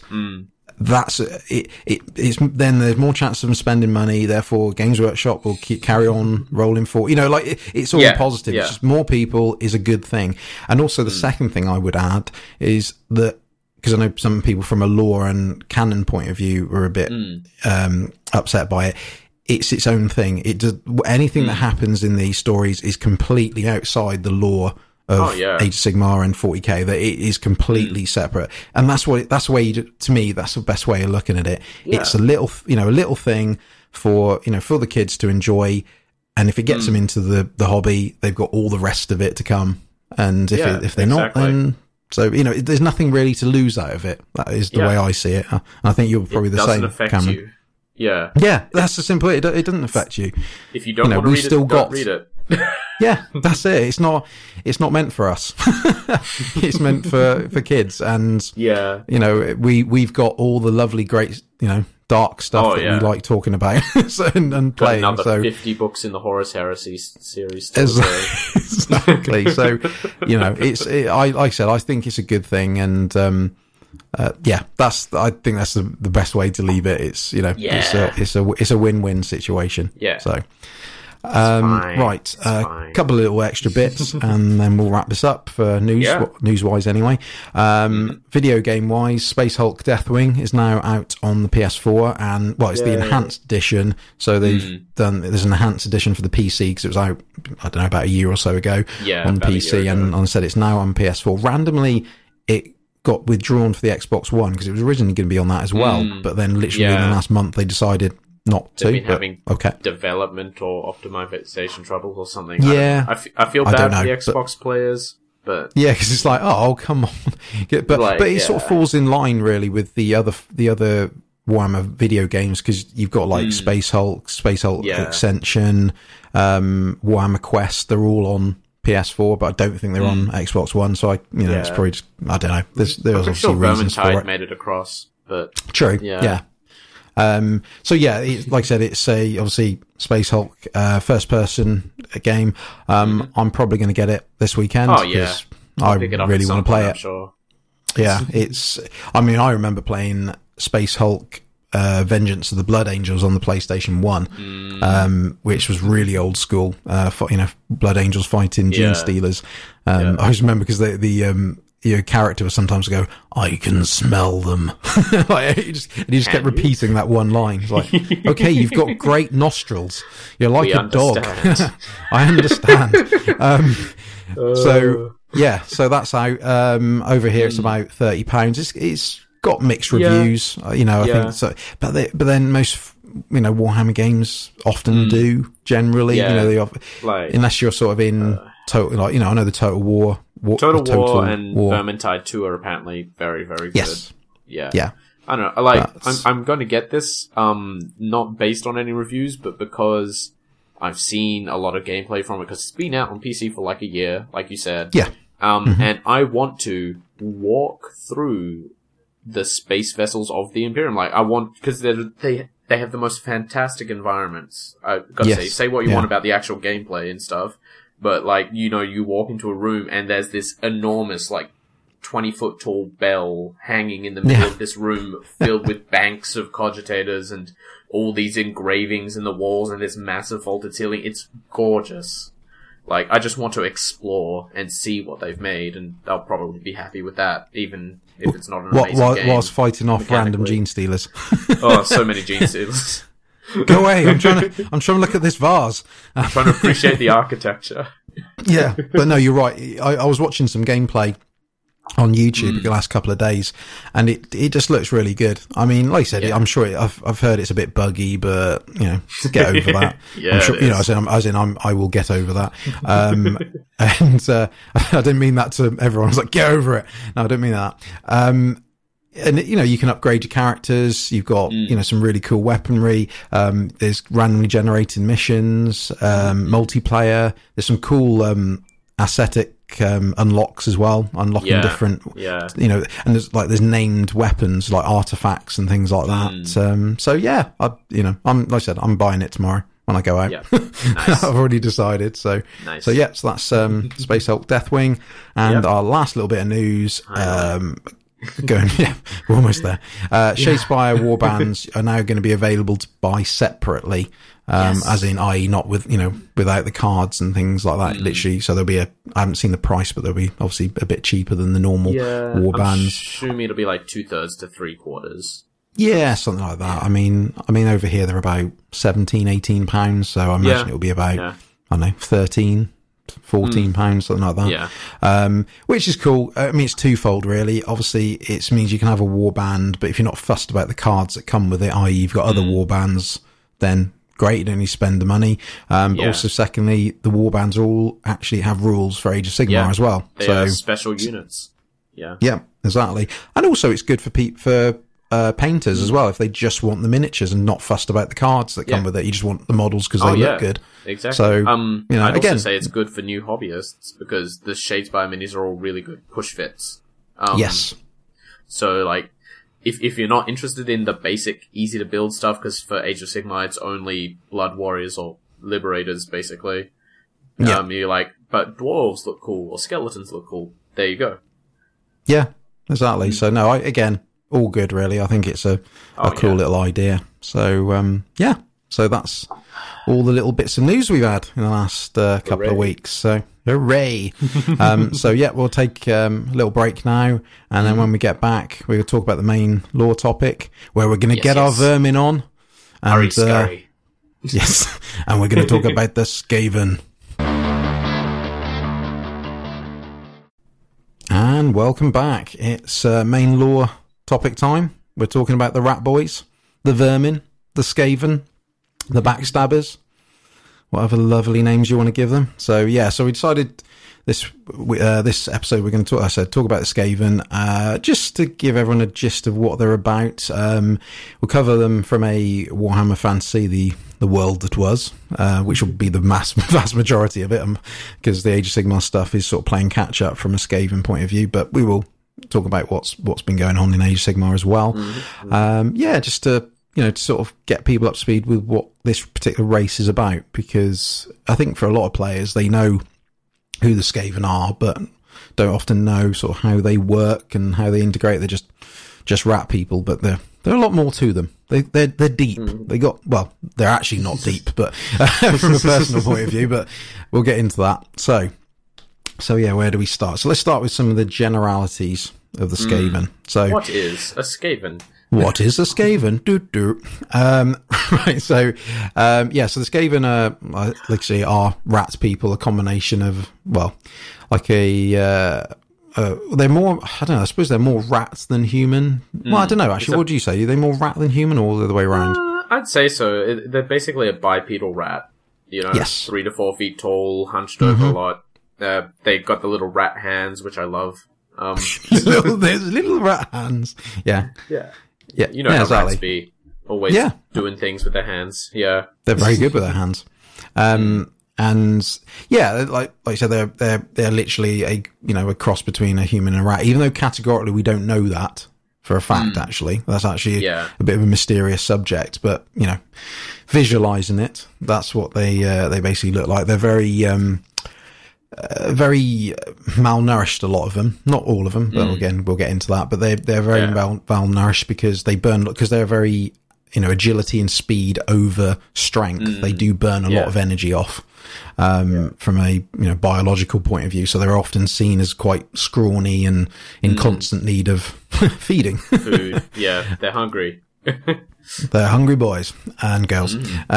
So mostly boys, so basically, actually. Well, they're mainly boys. I feel but we should point out every Skaven you see on the tabletop is male. Because the females are locked away. Yes, and they're given the lovely name of breeders. Yeah, yeah. So basically, they are, unfortunately, in this law, the female Skaven are only just to breed more Skaven. But the thing is, because they're a chaos race, the females are these giant monsters. Effectively, they're said to be like 6 to 7 times the size of a normal Skaven, and all they do is lie there and take care of young. It's really creepy and weird, and it really sells them as this weird. They're like a corruption of proper society. I feel like what they're meant to be. Yeah, exactly. They're an absolute vile race. Ultimately, they're evil. They're cruel. They're diabolical. They're literally all the things of evil. Yeah, they're funny. They're quirky. But yeah, ultimately, they're a very evil race. They're, I know they're almost stereotypical, but they are literally the epitome of evil, but a selfish evil as well. That's a very key point to understand. They're very focused on backstabbing, on being blameless of things. They're a very paranoid race as well. To understand the Skaven, or to put things in perspective, a typical Skaven only generally lasts about a couple of years in age. I mean, in theory, they should last about 20 plus years, and some of them can through biology and magic and augmentation and things like that. But ultimately, a Skaven, typical Skaven doesn't last very long, ultimately, because they're in an environment and in a social society where, they're all out for themselves. Every Skaven thinks they are the best Skaven that's ever existed. Literally, that is the way they are. They think they're the greatest, and everyone else is under them. From a hierarchy point of view, obviously there is a hierarchy. You got the ones at the top and ones at the bottom, but even the ones at the top can easily get to the bottom. They're only literally a stabbing away from being from being taken off the top. It's a very I'm going to say it, rat eat rat. Society. Well, that is all. Quite literally. They're perfectly fine with cannibalism and all the other taboo subjects. Exactly. They're a funny race in the sense that they're a race that if they put their minds to it, they would, we're talking in the world that was pre Age of Sigmar.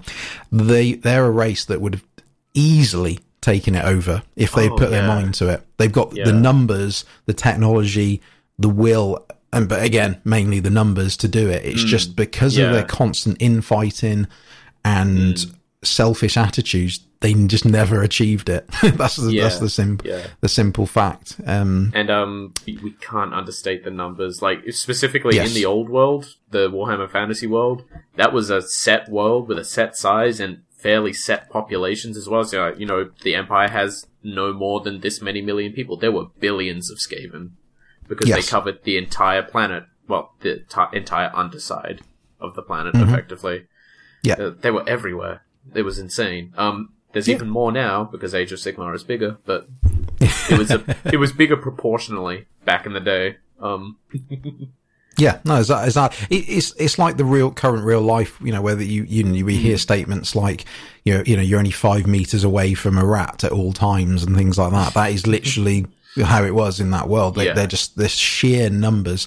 I mean, basically, like Cameron said, their sort of world or realm is the Under Empire in the old world. God, I love that title. Yeah, Under Empire is brilliant. It's literally, as you'd imagine, an empire underground in tunnels, etc. Under the Empire as well. Yes, yeah, literally the under the Empire. The capital is, or was, I should say. Well, sort of is, because it still is. It still is technically Skaven Blight. Yeah, that's the capital city. We'll talk about in a bit. We'll talk about how it was before that, which was Kasvar. So yeah, and they've got, from a hierarchy, going back to the hierarchy and things like that, they've got a caste system where it's all down to fur colour. So you basically got a situation where if you're born grey and you've got horns, you're going to basically be a grey seer, which is their versions of a priest / wizard. If you're black, it means you're a killer. So black fur means you're generally either going to be a storm vermin, which is the elite soldiers of the Skaven, fundamentally, or you potentially would be an assassin of like Clan Eshin, for example. If you're an albino or grey fur, but you don't have the horns, then you're going to be the guard, the storm vermin guard of the council, I believe. Was it? Yes, I think. Yeah. I think it's the council. Yeah. And if you're brown, which is the vast majority, you're the you're the general population. So you'll be, you know, you can still be in the army, but you'll just be one of the lower rank soldiers, or you'll be a worker. You know, so be it. You're, you know, the bottom level of the caste. And if you're born with no fur because you're a man thing, you're a slave. Yes, that as well. You know, like Cameron said, slaves are again a fundamental thing. All the clans and the great clans, again, we're going to talk about, having slaves, having sheer numbers is a massive, you know, part. And again, when we come to the armies, again, that's a hierarchy again. Slaves first, then the brown furred, you know, clan rats. Then you've got the black furred ones, and then the greys at the top. So it's I remember because I tried to get into Warhammer Fantasy literally a few years before it ended, but I kind of dropped out of the hobby before that happened. And I tried to get in with Skaven. I wrote a feasible list, like feasible to play, not feasible to build, because it was a 2,000 point list and it had 1,000 slaves and then a whole bunch of warlords and war machines. And it was like, I looked at it and I was like, that would probably be actually a pretty good list. As in, it would work well because you have all these meat shields and you've got great war engines, you've got decent heroes. And I went, I don't want to build 1,000 slaves though. So I'm never going to do that. If your skeletons were bad, don't do slaves. 1 point a model. Why not take off your points in slaves? Oh, God. Imagine that, lugging that to the store. You show up with 3 boxes. Like, what is that? Oh, that's my troops. Let me get the other box with my HQs. Oh, boy. Yeah. So sort of going back to, again, the hierarchy and the way they are, like I said, they all, you know, it is, like you said, about fighting in numbers, but again, the infighting is a very crucial thing. You know, it is very all about focus, deceit, cunning. It's basically saying, what can I gain? At all times, every Skaven is going, what can I gain out of this? And what's I always find quite amusing about them is, like I said earlier, they're blameless. Every time something goes wrong, it is another Skaven's fault. Regardless, even if it is their fault, they will blame someone else for doing it. They are. have you read the Gotrek and Felix series? I haven't actually, which is probably a bit of a sin, but no, I've never done it. Yeah.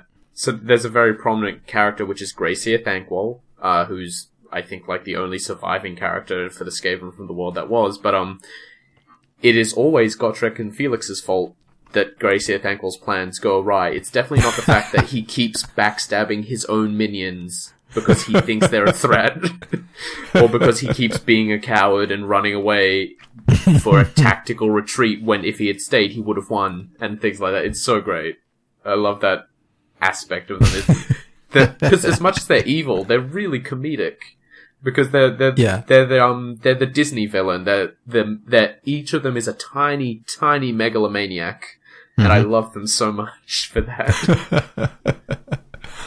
Awesome. No, but that like I said, that just summarizes them so well. You know, they don't believe in things like friends or family. You know, that these things that are so crucial to other races, especially obviously humans, they just don't care about them. There's there's no significance, no love, nothing. It's literally, it's me as a Skaven, and that's all that matters ultimately. But one sort of crucial thing that does matter to them particularly is the Horned Rat. Now, the Horned Rat is their main god and, well, their only god and deity, really. The Horned Rat is has connections with the Chaos Gods. Well, I mean, literally he does now in... I mean, he is actually a Chaos God now. Yes. Which is cool. Yeah, I think that was show up in 40k. Yeah, that'll be interesting to explain. So I think yeah, it'd be so great, the actually, but yeah, I think so too. Yeah, I think that'll be awesome. I don't know how would they do. Yeah, well, because I like the idea that Age of Sigmar and 40k are in different universes, but they're connected by the warp. And the reason a lot of Slaanesh stuff hasn't been happening in 40k lately is because he's been chained up. Literally in Age of Sigmar. It's a meta explanation. Yeah, but like the idea that the Horned Rat is becoming really important now in Age of Sigmar, I would like the idea that a rift opens one day and all these rat people just fall out, pick up a bunch of bolters and go, "We're the new 40k faction, guys. Hi." Yeah. Well, I suppose they could be seen to be similar to the ones you call in, the ones in Necromunda, or used to be an old school Necromunda. The rat skins. I can't remember now. Something like that. I know there was an old school Necromunda gang. Yeah. I mean, I know they were human more than anything, but you know, they could be I suppose similar to like a Gene Stealer cult or something like that, something where they just inhabit worlds and then they're sort of, you know, a rat, literally a futuristic rat person. You know, it's, No, I think I'd help. Yeah. It'd be cool. But that'd be cool. Fantasizing aside. Actual law. Yes. Yeah. That's just our dreams. So go back to the Horned Rat.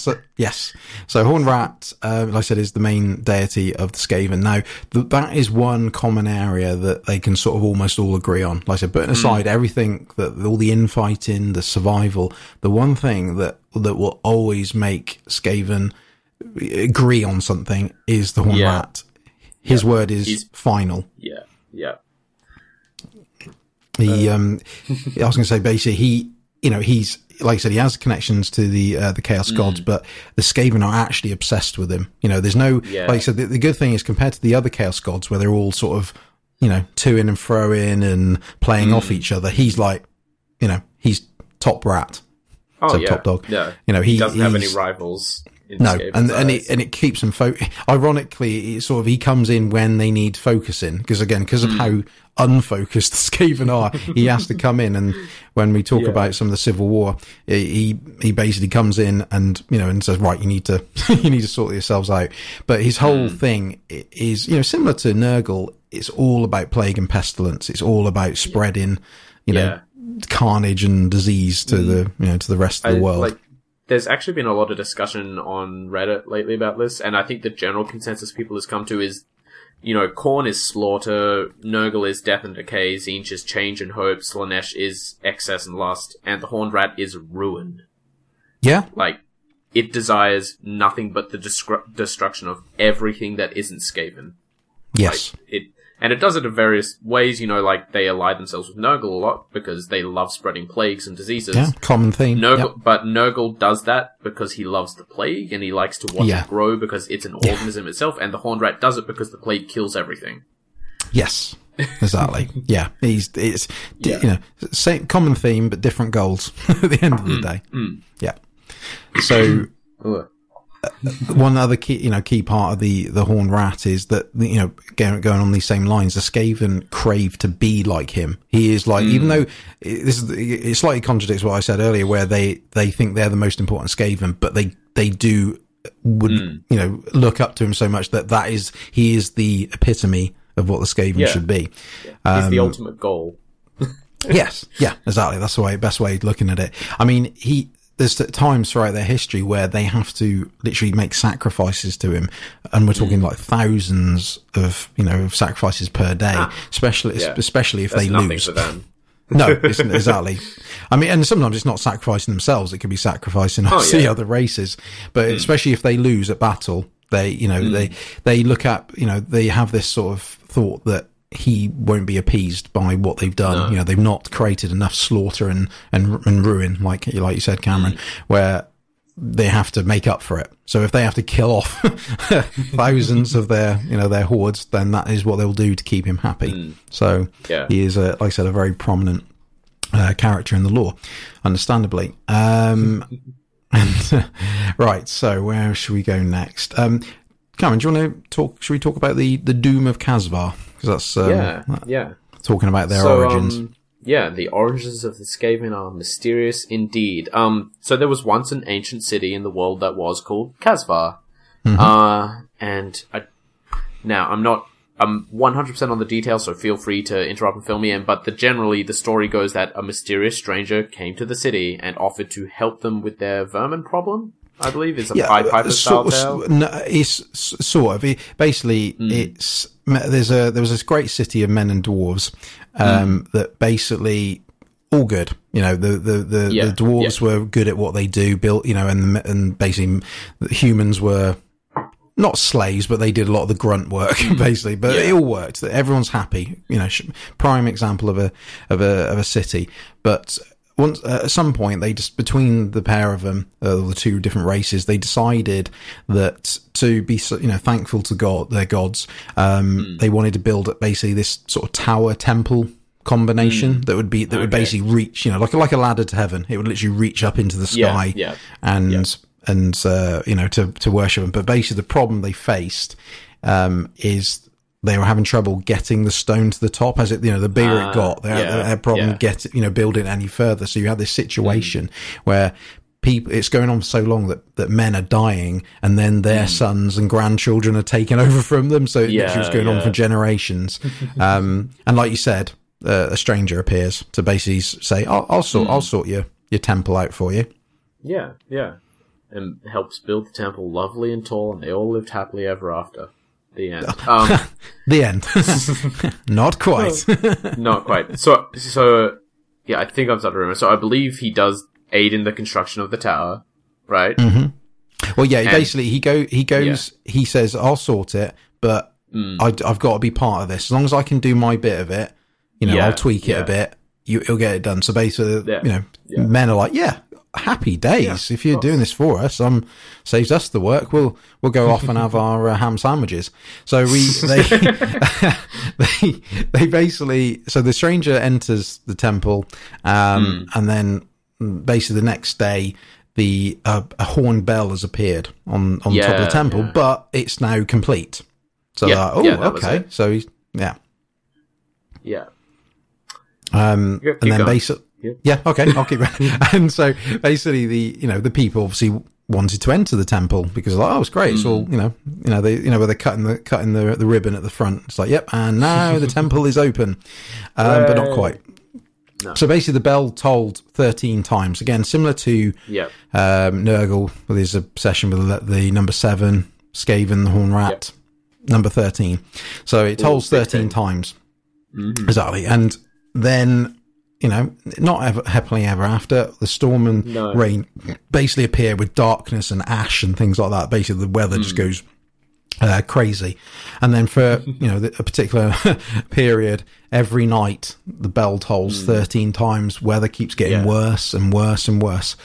And basically, the men go to the dwarves and say, look, what's going on? We need your help. There's something weird's going on. And basically, the dwarves are like, what are you worried about? We don't need to help you. It's just some weird weather. It's just some bad weather, yeah. Yeah, get over it. Don't worry about it. And obviously the men, go back, but, at that turn, some of them go missing, through all this, and crops are getting destroyed because you're basically getting like meteors, smashing through, and you've got like twisted offspring, just weird stuff is happening that's, relatively unexplained.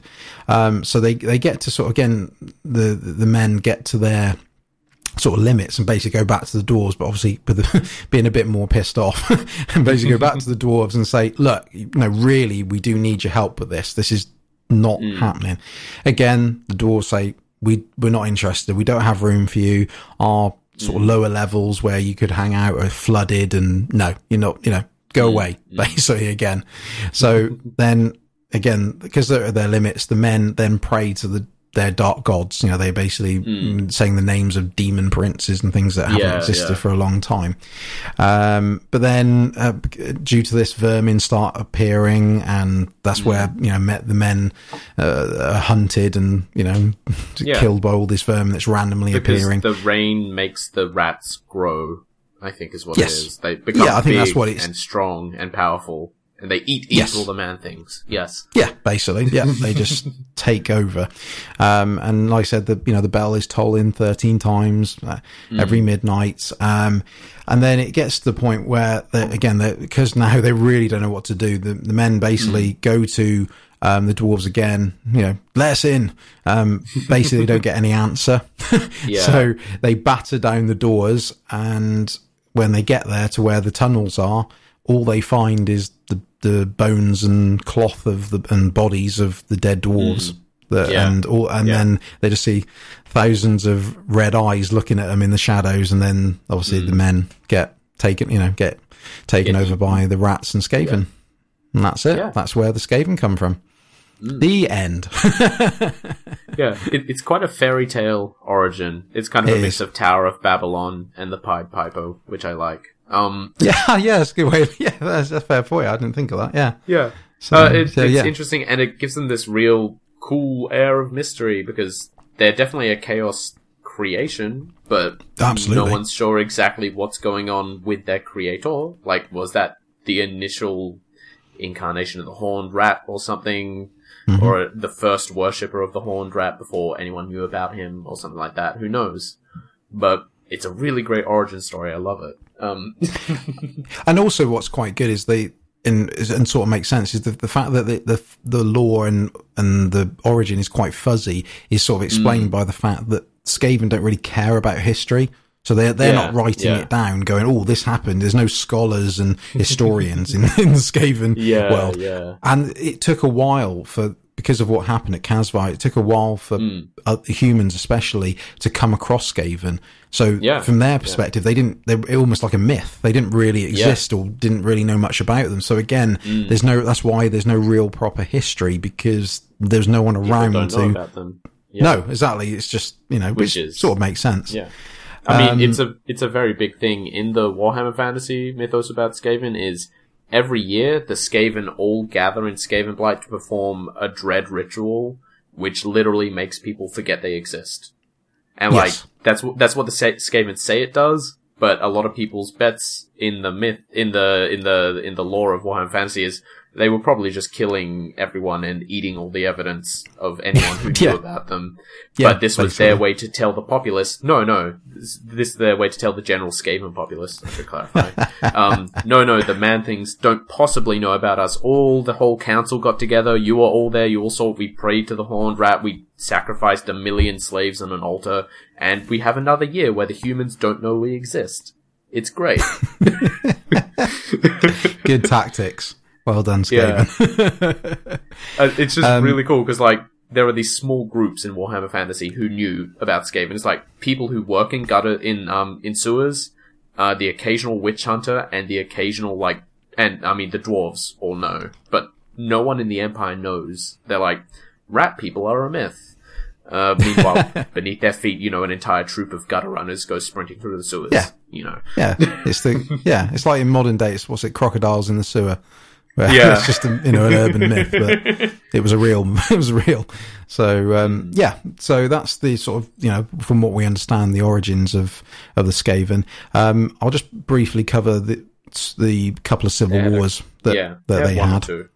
They had one or two, but there was two big ones. I mean, again, it just highlights the infighting. I mean, they've been involved with lots of different wars, but we'd be here all day if we covered them. I mean, I guess they're technically always in the state of civil war. It's just that was the two really big ones. Exactly. Yeah, exactly. So, right. So the first sort of big, in quote marks, the first big civil war that they were part of, basically, this is the start of Clan Pestilence. So an unknown clan, no one knew the name of them, basically went out into the world. So they, even the Council of 13, which we'll get to soon, basically, didn't know anything about it, and they just went out in the world just to see what's, basically what's going on in the world. Let's explore. And what they did is they basically discovered a tunnel, which ended up going on. I think it basically goes under the ocean, I believe, and it ends up in Lustria, where the lizard men are. Yeah. So they end up in Lustria, kill the lizard men in the vicinity, and then all of a sudden, whoever was left of this particular clan, because obviously some of them would have died at the hands of the lizard men, basically started coming down with sickness and plague, and just didn't know what to do with themselves. So they thought the best course of action would be to pray to the horned rat, say, look, save us. And basically that's where Clan Pestilence came from, which we'll again go into quite shortly. So again, Clan Pestilence decided at this point to, while we're here, we'll carry on raiding Lustria. See, while we're here, they got lots of, shiny rubies and things like that. Let's do it. But, basically the lizard men, team up in their various forces and drive them out. So, at this point, the Clan Pestilence flee to what's called the Southland, and basically regroup and, start building some fortresses and, staking their claim on this. And then they decide to go back to Skaven Blight, again, where the Council of 13 are, and basically demand a place on the council, saying, we're Clan Pestilence, we've been out in the world, we want to be part of things. And basically, the council go sod off. We don't want you being part of this council. No chance. You went away. You're covered in disease. No, go away. We don't want you being part of this. Even to the point that they kill the emissaries that go to the council on behalf of Clan Pestilence. So Pestilence obviously get very annoyed at this. So what they decide to do is they basically attack Skaven Blight with their bioweapons and obviously all these plague weapons that they've been concocting while they've been away. And even to the point where they wipe out one of the lesser clans, which is Clan Murkit. They literally just wipe them all out.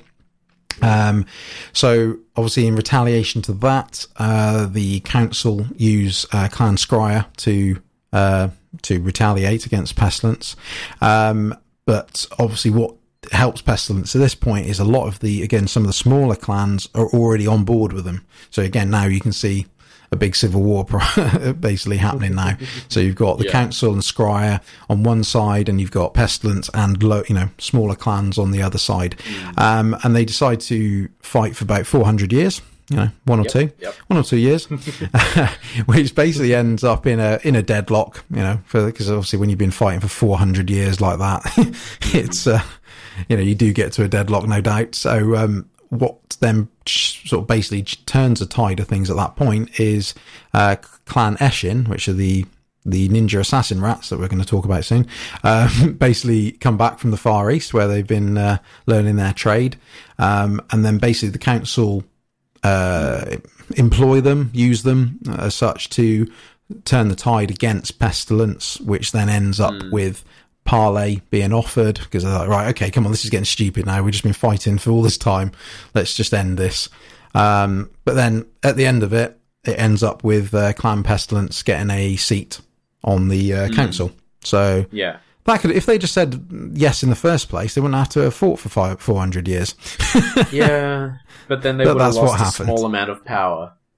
Yes, that's true. Because again, like you said, power is everything. Status numbers don't really mean anything, but obviously it did have a big drain on the Skaven race in a way, because obviously it was a lot of slaughter, even financially. It was just an absolute, and obviously it meant they weren't out there taking over the world or trying to take over the world because they're busy fighting with each other. So that was the first Civil War. Second one was basically between the first Civil War, the first big one and the second big one. There was a few battles with the Empire. Well, not a few. There's some big ones, which ended up with Skaven losing. So, start of the second Civil War, it's Pestilence again. They get blamed for the big defeats to the Empire. Again, remember, it's all a blame game with the Skaven. So Pestilence just get blamed for it all. And obviously, because of that, the council tried to vote out Pestilence from the council. Pestilence are going, we're not having any of this. No. We're part of this. So what they decide to do is fight for their place. They go, no, we're staying. You're not voting us off. And because of that, you're all heretics. All the rest of you blaming us, you're all heretics. And then I can imagine the other Skaven are going, what? What do you mean we're heretics? And then, tables are getting flipped at this point, drinks are going, flipping off the tables. They're just properly kicking off with each other. So Clan Skira, decide to mount defences around Skaven Blight because, again, they know what's going to happen again. Pestilence are going to come in with their weapons. So they basically mount, proper defences, which repels Pestilence for a while. And then we have another 400 years of war. They like fighting for 400 years. It's like a solid number for them. If you're going to fight, you've got to do at least 400 years. Otherwise, it doesn't count for anything. God, what is that actually? That's 200 generations. Yeah. But if you're looking at every couple of years, about that. Yeah, it's crazy. They just fight for. It's just the fact they kick off like that and they go, let's fight for 400 years. But it just shows you how spiteful and driven they are to be right. Yeah. That's the thing, because you think really that's a long time. Again, like the fact that they can afford to keep that up for that long means they have literally the rat power to do it. Exactly. Yeah. Exactly. So they fight for another 400 years, and it goes backwards and forwards, just like the first time.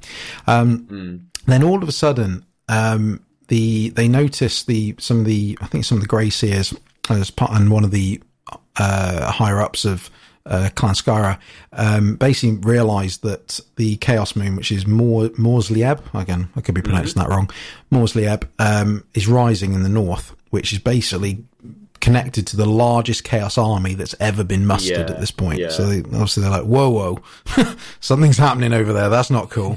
And like I said, it's being seen by the Grey Seers. Actually, it's Itic Claw is the particular Skaven that who's quite high up in the clan at this point.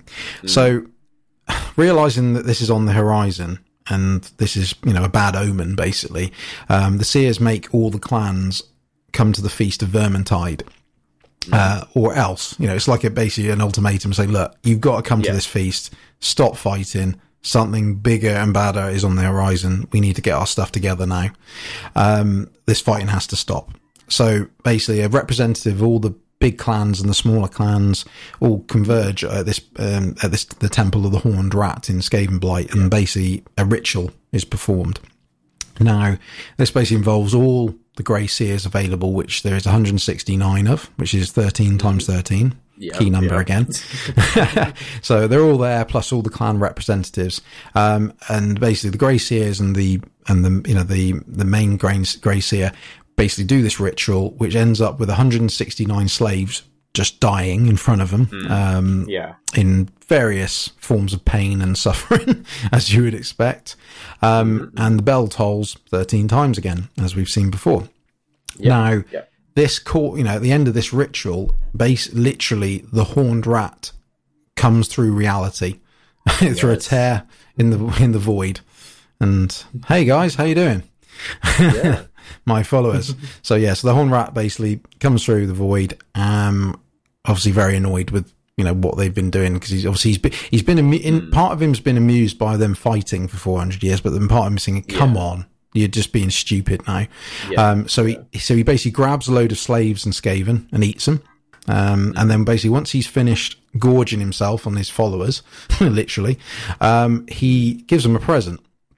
And this present is a 13-sided pillar with 13 runes, and it's made purely of warpstone. Now, which is basically, warpstone is chaos in stone form. Crystallized chaos. Yes, exactly. Yes. Perfect as an engagement present. Well, so yeah. Grace here. Yeah, that special grace here in your life. So yeah, they've given this, which is the I have to try and remember the name. It's the Pillar of Commandments, I believe. Mm-hmm. This particular pillar, and basically says to the Skaven, "Get your stuff together, sort yourselves out, and I want the new council, basically. So all you current council members, you all need to touch this stone to basically prove that you're all still good enough." And that basically ends up with all the lords touching the stone. A lot of them end up literally bursting into flames and dying and turning into ash. And it ends up with 12 of them being left. And at the end of this, and then basically these 12 become the new council. And thus ends the Second Civil War. Because they think, right, we've been told off. Got organised. After 400 years again. So I think, talking of the council, it'll be quite appropriate to talk about the council now. So I know we mentioned it a few times. Yeah. So the Council of 13. Naya Mortal. So they seem to live forever. Yes, they do actually. So the Council of 13 is basically they're seen as the rulers of the Under Empire. So basically it's 12, as we just said, it's 12 lords, the Lords of Decay, which are basically representatives from the main 4 clans plus a few of the warlord clans, which are the ones a bit level just below. Place number 13 is for the Horned Rat, so it's not literally a physical place for him, it's just a metaphorical, here you go, this is where it is, which ends up causing quite weird situations because the Grey Seers, as the priests and wizards talk on behalf of the Horned Rat, they can sort of abuse his position, because basically if there's a tie on a vote of something, they can go, yeah, the Horned Rat would be in favour of us. And then they're like, you sure? Like, yeah, he just told me. He just said it in my ear. Yeah, we win this vote. 7 to 6. So yeah, it can be abused, but and also it's quite funny because they're quite interesting that the numbers of the seats actually show the rank of or importance of the people at the table. Yeah. So positions 1 and 12, i.e. the ones that are either side of the Horned Rat at 13, they're the 2 most powerful, and whereas 6 and 7 are the least powerful, and then obviously the ones are in between are of different levels.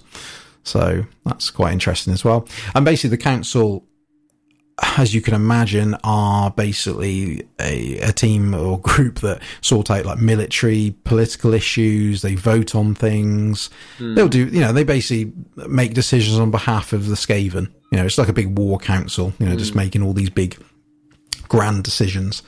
The particular lords on the council can be replaced if needed. They can basically be replaced. The main way is to do it is, so if you're a Skaven and you go, I'm going to replace one of these lords, first you have to put your hands on the Pillar of Commandment, which is that lovely 13-sided pillar that we were just talking about. So they got to survive that first. That's test number 1. They got to not burst into flames and die, which is quite an extreme test, but so it gets rid of members that that shouldn't be applying for the job. So if they pass that test, then they have to challenge the particular lord they're trying to take over in a fight to the death. And obviously, if they win, they become the new lord. If they don't, then they're dead. So, whereas the other way they can do it, sort of almost by default, is if you as a lord, or a Skaven or in charge of a clan, if you wipe out the clan of one of the lords on the council, Therefore, because he's got no power, because he's got no clan, you sort of take over his place. But then the problem is you then become the next target, in a way. So that's sort of, I think if you this is how the Skaven work. You got this sort of vibe of backstabbing, replacing, it's a very volatile sort of situation. Right, so that's should we talk about the clans? Any particular clan you would like to talk about? Well, I'm a great fan of all the 4 of the great clans. So, because there's 4 great clans that have very specific roles in Skaven society, and then the rest of the council is made up of important clans that are just military might. So they've just got so many clan rats and so many stormvermin that they have earned a place on the council. That's fine. But the big 4 are Pestilence, Skryre, Ishin or Eshin, and Moulder. They're all very cool. They're all very different. We've already talked a little bit about Pestilence, so I'm going to jump in with Eshin. Okay, cool. Go for it. Because what's better than a rat? A rat ninja. Ninja rat. So this is a clan that has learned a lot by sort of living underneath the far land of Cathay, which is basically Japan in the old world. And so their job within Skaven society is the most important role, assassination. If you need a rival killed, you go to Clan Eshin. Oh, at least if you want a rival killed successfully, you go to Clan Eshin. Clarify. They've got all these great achievements. They list off like, even our gutter runners, our lowest troops can run without being heard for miles and drop off a roof and slit a man thing's throat without being ever seen by the person standing next to him. A lot of which turns out to be bunk. But at the end of the day, they are very fast, very dexterous and agile, and very, very sneaky. Honestly, a lot of the time they end up killing other Skaven because their most numerous employees are other Skaven who most of the time want them to kill other Skaven. But they're quite neutral, aren't they? As a clan compared to the others, they sort of don't have they're actually, in a weird way, I wouldn't say they're a good clan, but they're not as sort of motivated as the others for dominance. They're quite, they're happy where they are. They're perfectly well off as they are. Yeah, exactly. They get paid a lot to do what they do, and they enjoy killing. They do, they're good at what they do. They're very good at it. In the old world, he doesn't exist anymore, unfortunately, but there was Deathmaster Snikt, who was awesome. He perfected the art of wielding a sword in each hand and a sword in his tail. So he looked really cool. Sort of formed a Triskelion kind of thing. And so they essentially you have your gutter runners, which are the lowest ranks. You have your night runners, which are the slightly more experienced assassins. And those are the way around. Sorry. It's the other way around, I think. Oh, it's night runners, gutter runners, then the assassins. And then the assassins are at the top. Then you have your leader of the clan, who is, I forget the name of the leader of the clan, the one on the council. It's Sneak, with the double E. He's the Night Lord. Yeah. Yeah, Night Lord Sneak, and then the most famous assassin is Death Lord Snikt. And they're just cool because they go around in their little Batman masks with their big long black cloaks. And they have a really interesting array of weaponry because they're inspired by sort of more Asian culture. So they use punch daggers and they use throwing stars, and I'm sure there are some out there with like little tantos or wakizashis or something. Little Japanese swords. And I really like them because, as you said, they're a neutral clan. They don't need to vie for power because they know that they are perfectly powerful in their position. Like, if the clan was more important, they'd have a lot of challenges, but as it is, they sit in that comfortable position of, Clan Eshin's not a problem to me as long as I can pay them more than my direct rival. Which is all good for Clan Eshin. Yeah, absolutely. Yeah, they are. Like I said, I'd agree with it. I think they're my favourite clan. I think just, like I said, assassin ninja rats. They're just awesome. They're just a brilliant concept. So that's Clan Eshin. Let's do Clan Skryre. Is it Skryre? Skryre. Skryre, I suppose. That's, Skryre's the best way. So yeah, so they're Move your mouth weird. Yes, Scryer. So yeah, basically Clan Scryer is a clan focused on sorcery and science combination, is probably the best way of putting them.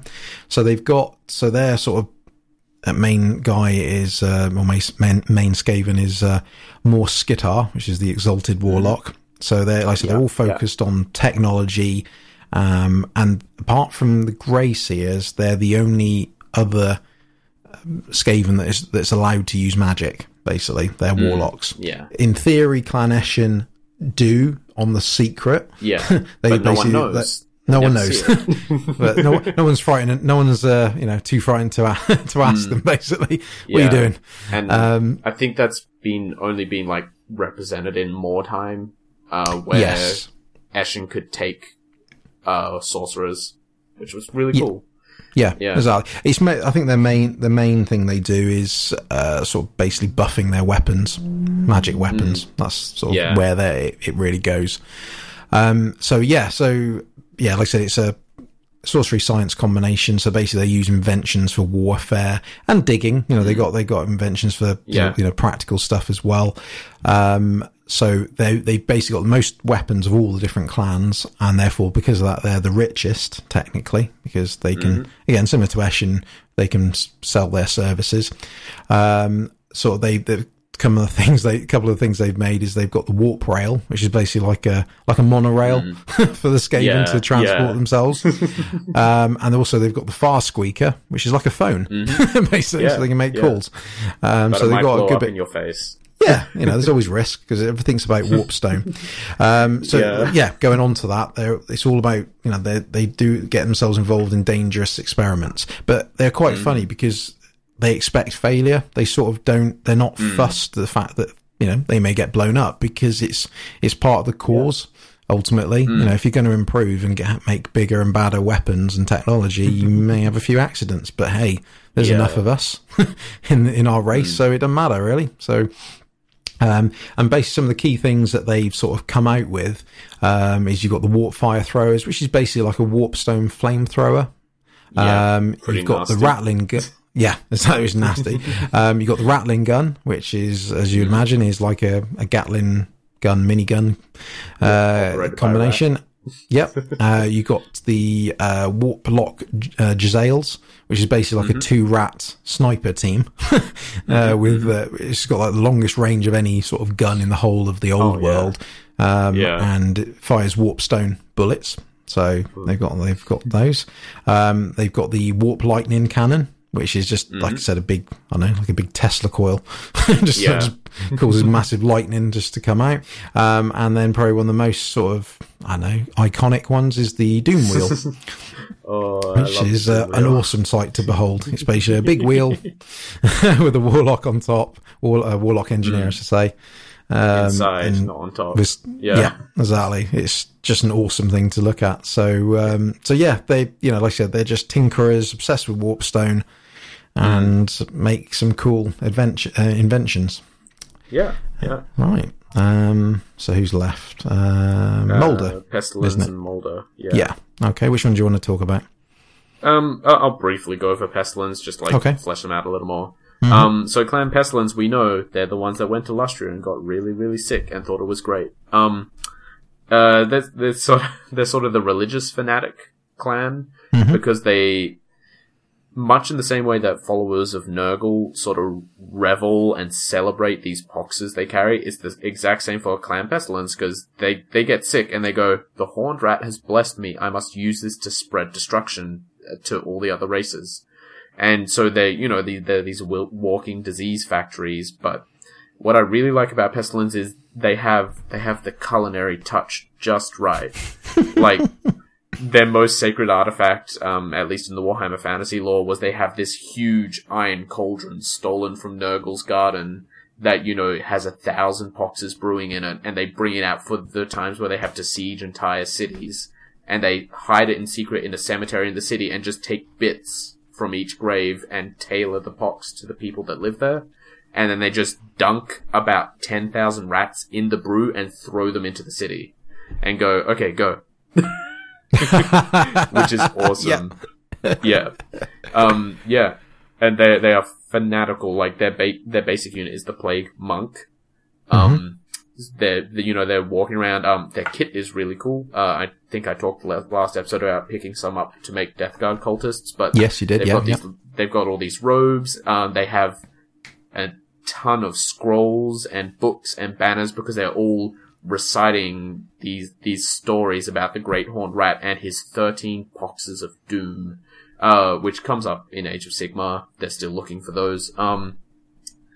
They also have Plague Censer Bearers, which are sort of plague monks who are so inured to pain by their various many diseases that they just run around with these giant warpstone flails that puff out these clouds of warp smoke.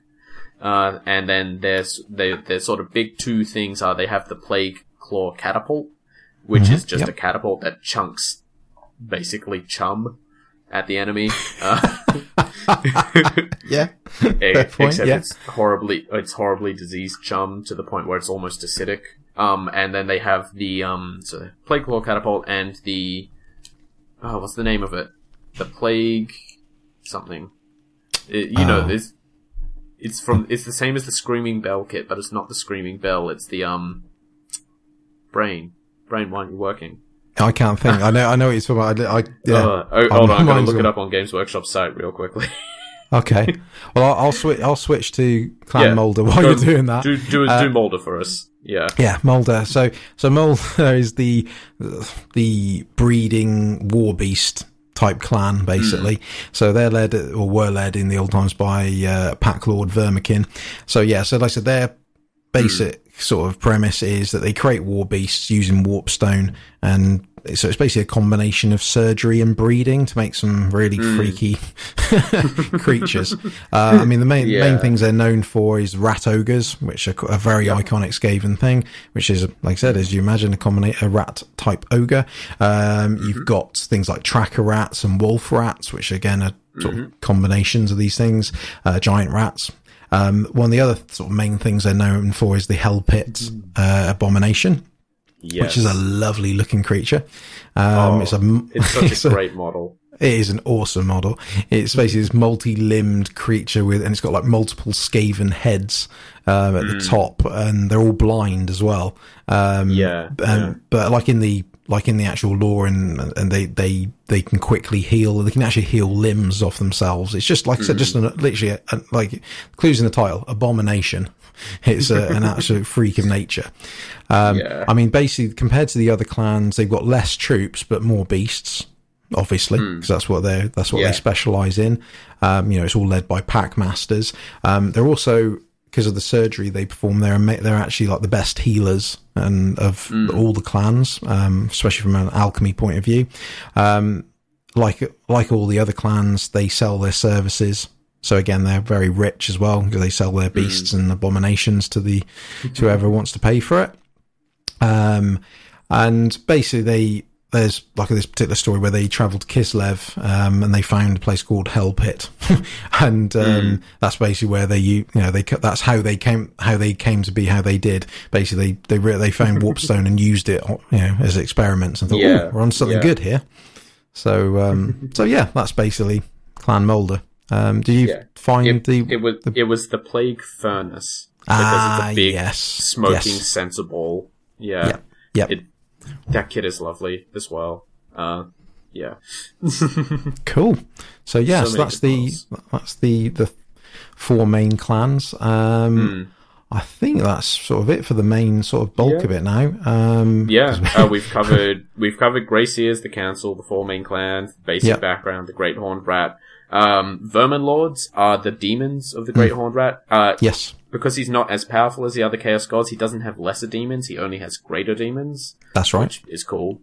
And they come in 4 variants. They have the Greyseer style, the Warlord style, the Clan Eshin style, and the Clan Pestilence style. Yep. And there's also one special character one. It's a really cool kit. They're really cool. They're a bit weaker than regular greater demons, which makes sense because they're from a less powerful god. But the big thing with them, because I've been reading a little of the Age of Sigmar lore on them, is that they're basically just a Skaven, but also bigger and stronger. So it's like they're doing the same thing of backstabbing their own minions, like the book Legends of the Age of Sigmar, I think it was, that I've been reading recently. Yep. Has a Clan Pestilence story in it, and there's a Vermin Lord Corruptor who's just playing these two Plague Priests off each other constantly to try and make them compete to do better things for him. So he looks better to the Horned Rat. And yeah. Cool. That's more or less the general overview of their units. Yeah. As for... I was going to say just the Storm Vermin as well, just briefly. So basically they're the elite soldiers of the Skaven. Like I said, black fur, because that's how they get in the club. Or sometimes brown fur that paint them or sort of dye their fur black and sometimes get in as well. But basically, like I said, they're the elite soldiers, and basically they get better food, better equipment compared to other Skaven. And they're looked after by slaves and given things like the female breeders that we spoke about earlier. So they're very well looked after, but that's because they do a lot of the main work. So, okay. Right. So that's the main overview of them. I'd say, so if we just want to cover the Age of Sigmar. Shall I finish up with the Age of Sigmar stuff? Yeah, go for it. So, the big thing is all the information we've told you is still 100% valid because the Skaven didn't change a lot in the Age of Sigmar because that's right. They, for the most part, escaped unharmed. So what happened is, during the end times, the council looked at what was happening to the world and went, you know what? We think Archaon's going to win and destroy the world. What should we do about this? And their answer was, we will teleport Skavenblight, our capital city, out of existence. Wonderful idea. Clan Scryer, get on it. And they did it. They literally teleported like the bottom layer of the entire planet. It sounded like out. Not into the warp, but out of existence entirely into its own dimension. And sort of Skavenblight hung there until the whole end times happened. You know, Archaon destroys the world, Sigmar tries to grab the core of the world, etc. And, pardon me. And this was around the time the Horned Rat had begun to ascend to being a proper Chaos God. And once the mortal realms sort of coalesced, he sort of looked around and went, oh, there's Skavenblight, and just pulled it into the warp directly. Because previously the Horned Rat had been actually living in Nurgle's garden, I believe, and he wanted a proper place of his own, so here's Skavenblight, this is mine now. But the Skaven can't leave things be, so all the Skaven in Skavenblight kept doing their experimenting, and their drilling, and their digging, and their gnawing, and they actually managed to rend and sort of gnaw their way through the warp, to the point where they've now got something called gnaw holes. Skaven, at least Skaven from Skavenblight in particular, have an ability to traverse these tunnels in reality that Skaven have been chewing out because all the Skaven in the warp are constantly digging and tunneling through the warp and causing reality to bend and fragment. And Skaven in the worlds of the mortal realms can use those to teleport around. In particular, Vermin Lords are very good at it, apparently. Apart from that, Clan Pestilence is really chummy with the Rotbringers from Nurgle. Of course, they share similar desires with different end goals, but they're like, Plague is great. Really cool bit is that that's they what are actually on their posters. Yeah, exactly. Join the club. Yeah. The really cool bit is that they are legitimate allies for each other, so a Pestilence force can take Rotbringers, or a Rotbringers force can take Pestilence for their however many points of allies, which is cool. And Skaven have just been scaled up. So where there were billions of Skaven before, now there are billions upon billions of Skaven. And the clans are less set clans, like there's still Skavenblight and the hierarchy there, but Clan Pestilence isn't one clan anymore. It's thousands of lesser clans, each with millions of Skaven to its name, who, again, from the stuff I've been reading, because that book is mostly about Clan Pestilence, they've actually split up. They've had this sort of, they've had like a religious schism, kind of like the Christian church did. But it's over which symptoms are the best. Right. So it is like one Pestilence clan is like, no, the only good bubo is red, and they're dire enemies. The other clans say, no, bubos must be purple, otherwise the plague isn't strong enough. And just like all these little fractures, and like, so it's like there's all these different clans now. There's so many of them, but they fall into one of those four archetypes. They either make beasts, mess with magic and tech, mess with disease or ninjas. Yeah. That's the big things with Age of Sigmar is, and something I'm really happy about, is Skaven didn't really change because they were already perfect. They were already so good. They didn't need to. No, that's like, and it's considering what we spoke about, it shows how diverse they are, especially the 4 clans. They've got so much, so many different types of themes to them. I just hope, sort of going forward, they just push them up a notch. Just sort of, just sort of, put some more different clans in there that do something a bit different. Because obviously, you know, going back to the actual tabletop now, you've got a situation where obviously Clan Pestilence has its own battle tome, for example, and obviously has a bit more of a model range compared to the others. Whereas it'd be nice if they sort of, similar to what they've done with like Daughters of Cain, Deepkin, like come up with a, new Skaven, like a proper fleshed out, Age of Sigmar one with new models, new battle tome. Yeah. That'd be cool. What I would really like is for you to be able to field old school Warhammer Fantasy Skaven armies because they were much more geographically close back then. I guess I would say like a lot of the clans are separated by entire realms at this point. Yeah. You could just throw anything in a Skaven army. A Skaven army could have units from any of the 4 great clans, have any number of regular clan rats and stuff like that. And it made sense because as much as they fight each other, they are still a cohesive force. They still have to work together. And I would like honestly, I'd like a Grand Alliance, quotation marks, Skaven battle tome with, new models for the Eschens and maybe some more stuff for Moulder, and Scryer is pretty good where it is, actually. They've got some pretty nice models. Yep. Like, just release some new or updated stuff for the current great clans, and then, like you said, go out and do a brand new, interesting clan.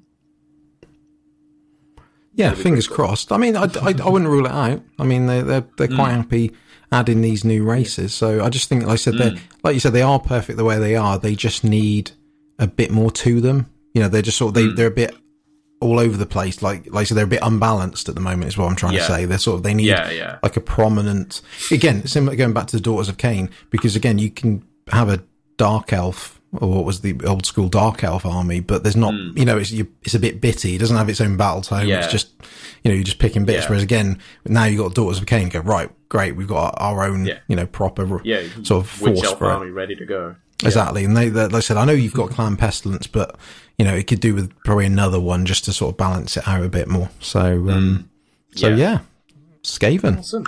They are a really cool race. So hopefully people listening, you got a bit more of an understanding of Skaven, because like I said, I mean, again, like anything we talk about, there's so much more you could go into, but that's a big proper overview of the Skaven race, sort of, what they were like in the old world and sort of how they're getting on in the new world. So, after that, we're going to definitely take a break now.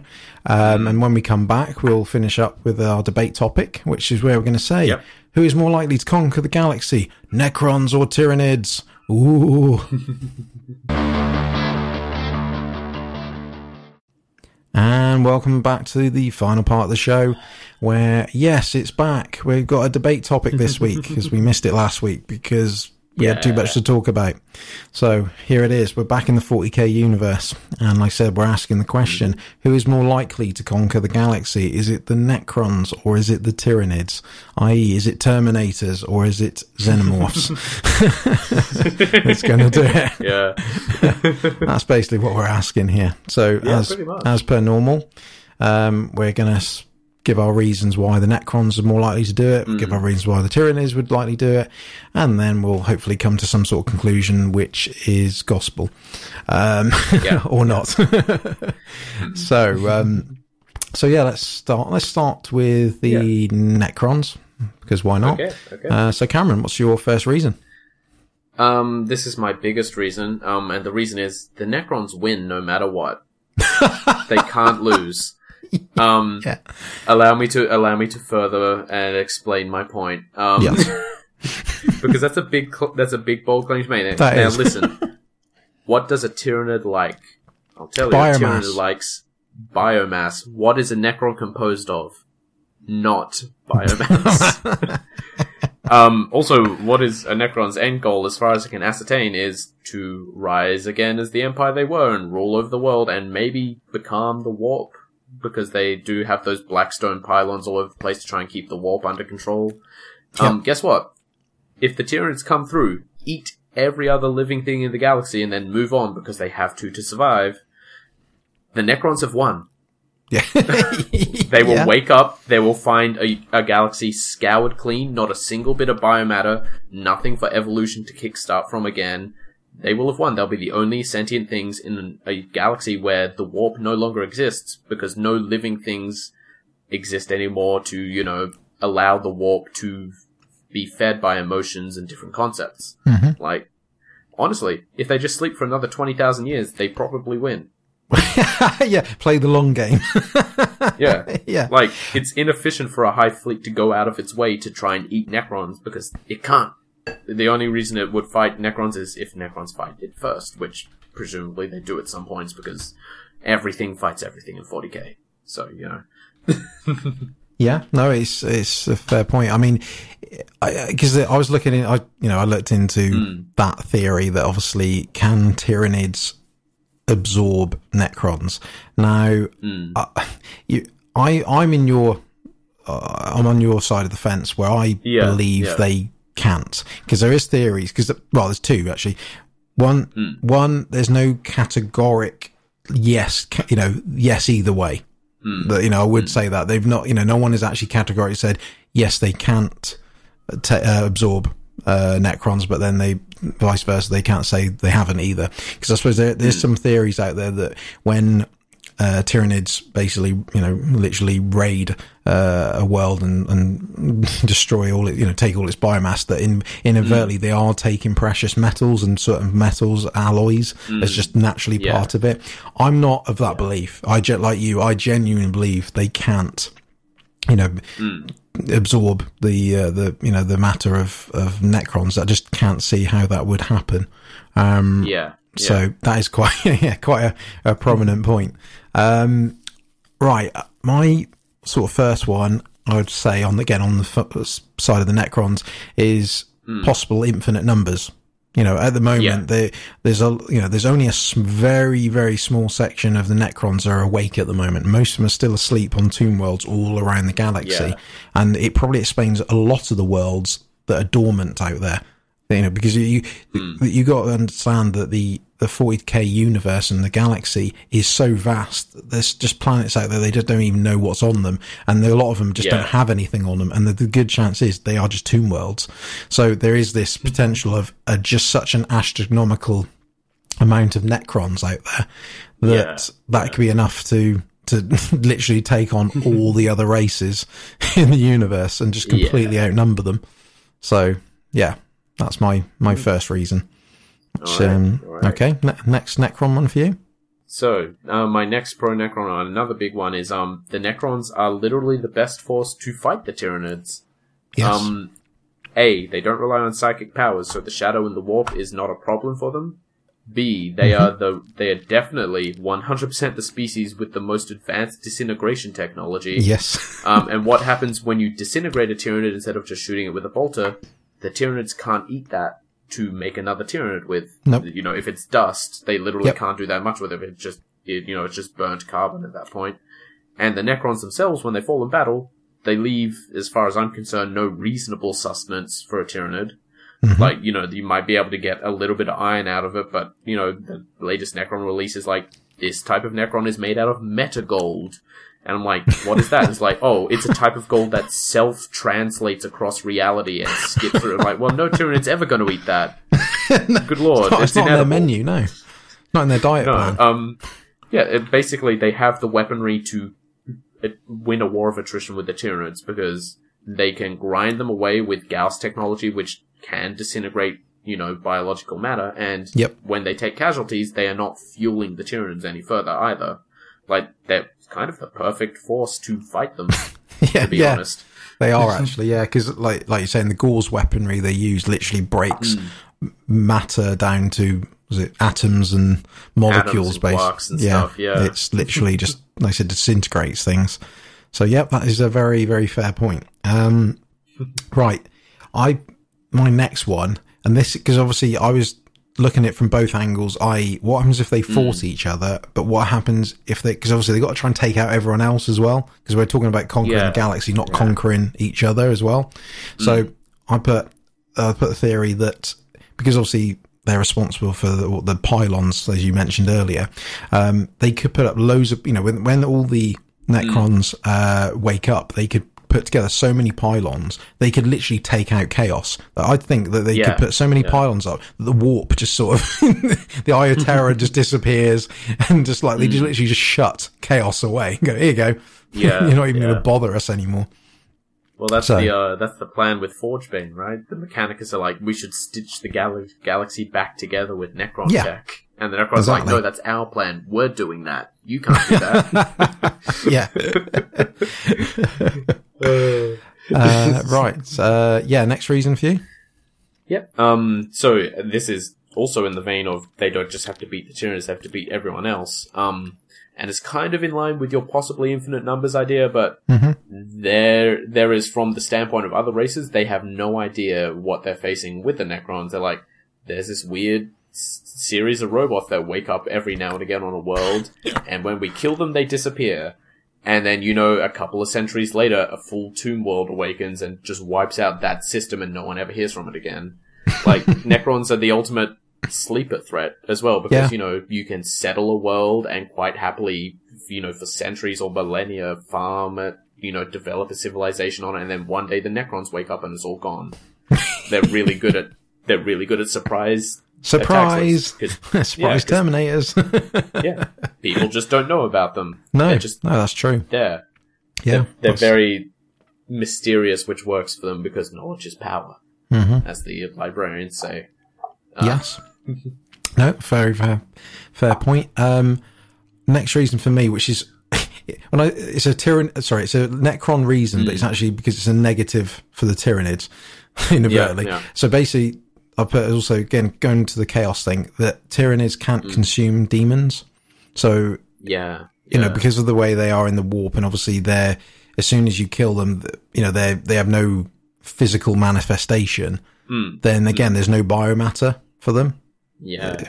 So they can't, again, in theory, they can't, if they're fighting chaos, they got no one to consume at the end of the day either. For slightly different reasons to the Necrons. So really, it's similar to one, obviously your point about the biomatter, but it's a sort of similar, it's, again, they can do it to demons either. Right. Have you got any more reasons for the Necrons? That's most of my pro Necron reasons, to be honest. Okay. Well, I've got a couple. I've got a few, like, again, the smaller reasons. List them off. I'll reel them off. So you got the fact that they were so powerful back in their day, before they went to sleep. They, when they were fighting the old ones and teamed up with the Citan, they were, they literally dominated the galaxy at that point. So, so there's to me in my head, there's no reason why they can't get back to that, if not better. Because, it's like you said, they're playing the waiting game. So there's that in their favour. You've got structures such as the World Engine. Now, basically, the World Engine is like a Necron Death Star that they built, which there's a book on it where their plans get thwarted. Damn rebels, which actually turns out to be, I think it's the Astral Claws chapter that do it. Could be wrong on that. But basically the World Engine, like I said, if it got up and working, and if they had multiple of them, they could be literally just destroying planets, destroying hive ships. If they were again taking on the Tyranids, if it was just them two left, they could be just destroying, especially with more Necrons waking up, that could be more World Engines. They could be just, I said, pinging them for days, just destroying them. What else we got? Like you said, wait it out. Like I said, just playing the waiting game. Also, the Necrons, I think, could enter the webway, whereas I don't think the Tyranids can. So again, because again, they've got to wipe out all the other to conquer, they've got to effectively try and wipe out all the other ones. So again, I think they've got a better chance of taking out the Eldar, or Eldari, I should say.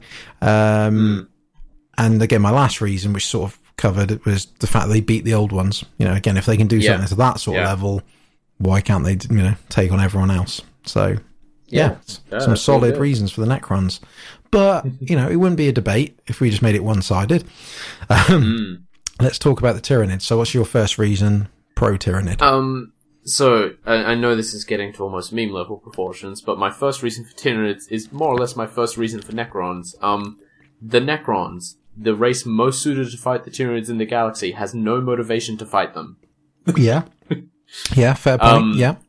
Yeah, because as far as Necrons are concerned, the Tyranids are a passing thing. The Tyranids have no interest in the Necrons because they can't be eaten. The Necrons, therefore, go, well, the Tyranids will just bugger off eventually. Because they are doing, the Tyranids, to survive, have to move from planet to planet because they have this constant need for fuel, which in their case is biological matter. You know, they strip a world bare, the Necrons under the surface are like, yeah, this is fine, we'll wake up in 1,000 years, the planet will be exactly like this anyway. Why should we fight? And like, again, like I said earlier in my reasoning for the Necrons are literally the best race to fight the Tyranids. Their special powers with the Satan powers don't rely on the warp. Those are reality-bending powers that are not powered by psychic powers or anything like that. Mm-hmm. Their weaponry is perfect for taking out Tyranids, and their basic soldiers are also perfect for fighting against Tyranids. They can't be beaten in terms of, like, attrition. But they don't want to fight the Tyranids, so the Tyranids are fine. The Necrons aren't a problem. Yeah. Yeah. Their biggest threat is not a threat. Yeah, fair point. Right. What have I got for Tyranids? Again, similar to my first point for the Necrons, again, possible infinite numbers.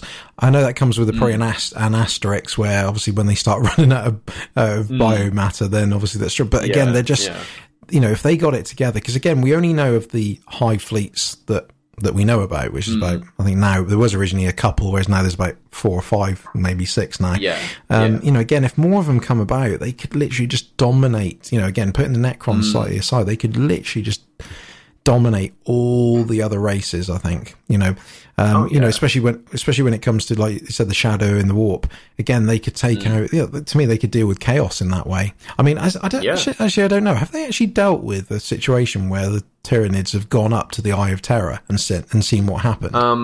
No, because the Tyranids are approaching from the far side of the galaxy. Oh, of course they are, yeah. I believe. Yeah. That'd be an interesting one. They're coming from that side. They've got one main fleet either side, and then one fleet coming up from below the galactic plane. Yeah, that's fair. Yeah, that's true. Yeah. Which I love that, by the way, because like the images of this giant hand reaching out to kind of just encircle the galaxy. The just side bit. I love Tyranids.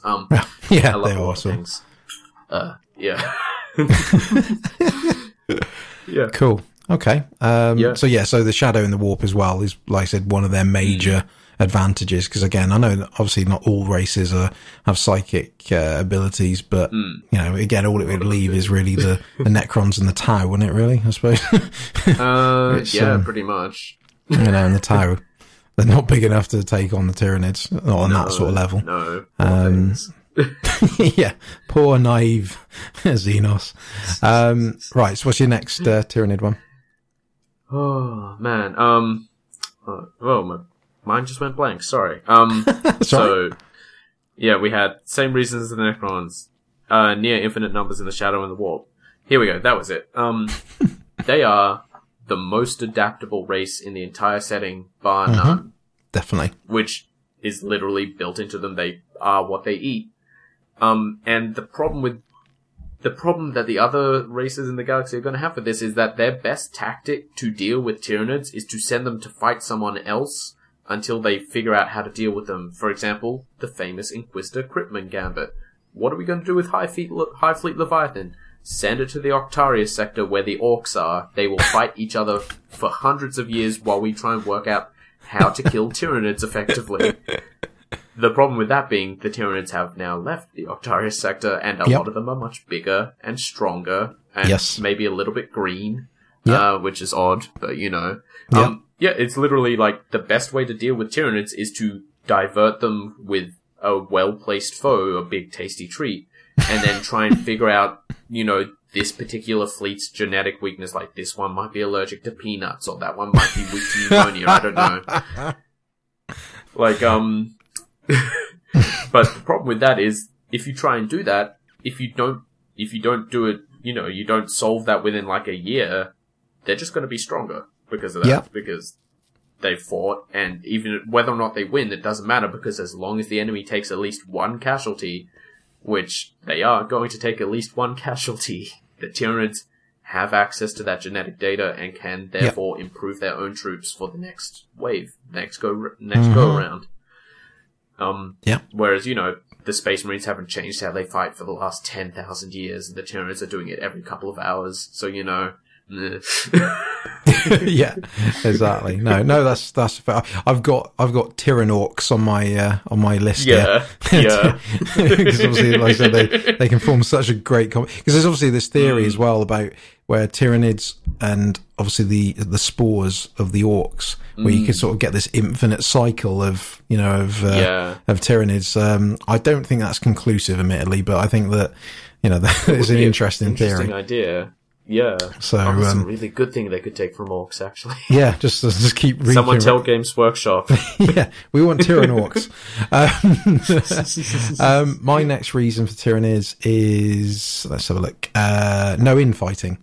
Because obviously the one thing that a lot of the other races, whether it's, the Imperium, Chaos, even the Necrons to a degree, well, at least old school Necrons when they were in the Necron tier, because they used to fight and argue with each other.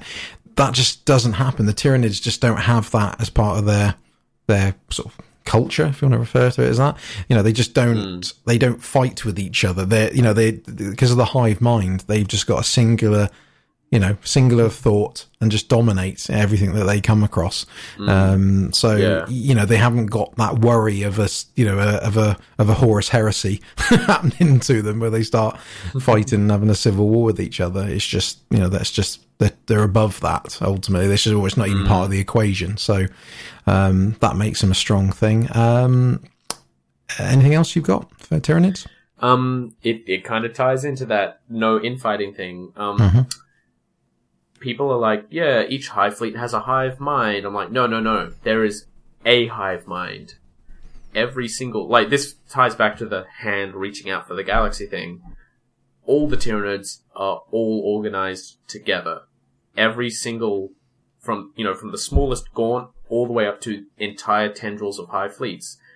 There is a long-term plan that is taking thousands of years to unfold just because the ships take so dang long to get there because they don't have warp travel.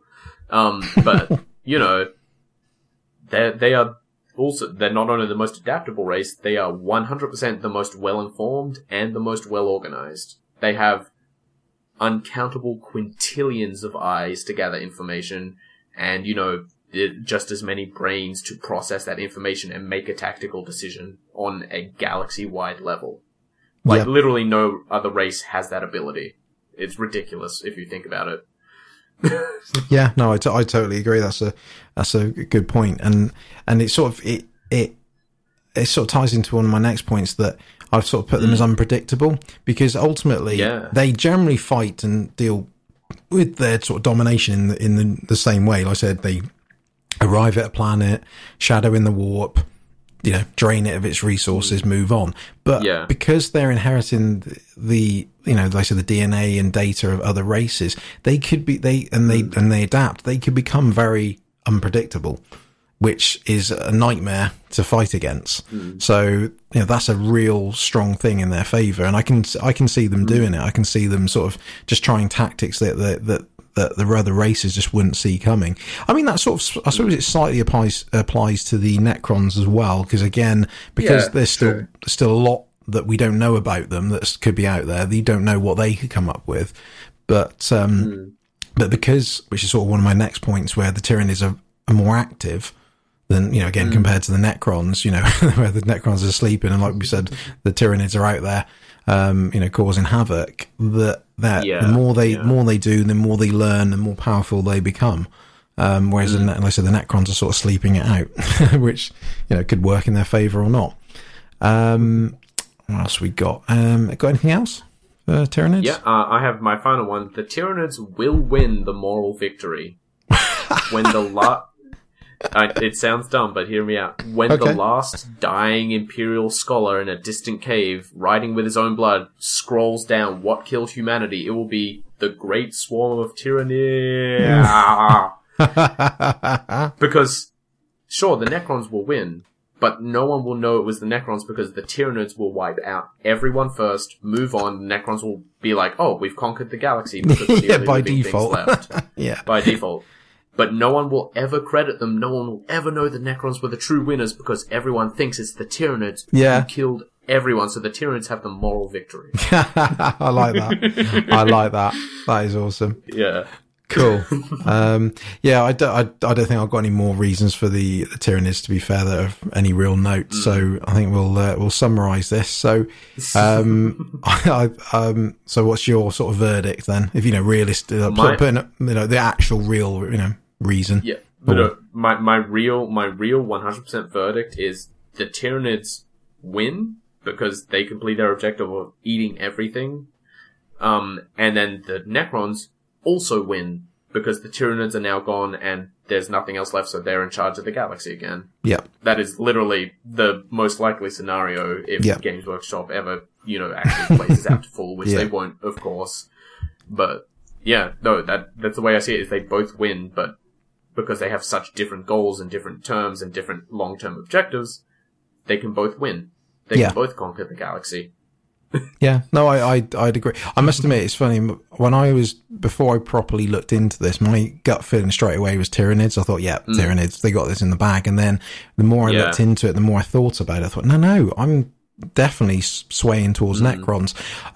So my sort of verdict is Necrons. I agree with you because I think, like what you're saying, that is the most likely scenario, but I think I think the ultimate victor would be the Necrons ultimately. It would be either the point that like I said, the Tyranids take over the galaxy and then move on, and then Necrons get it by default. Or I could see it where if they were the last two, that the Necrons would potentially win it because of the biomatter, because of the Gauls weaponry.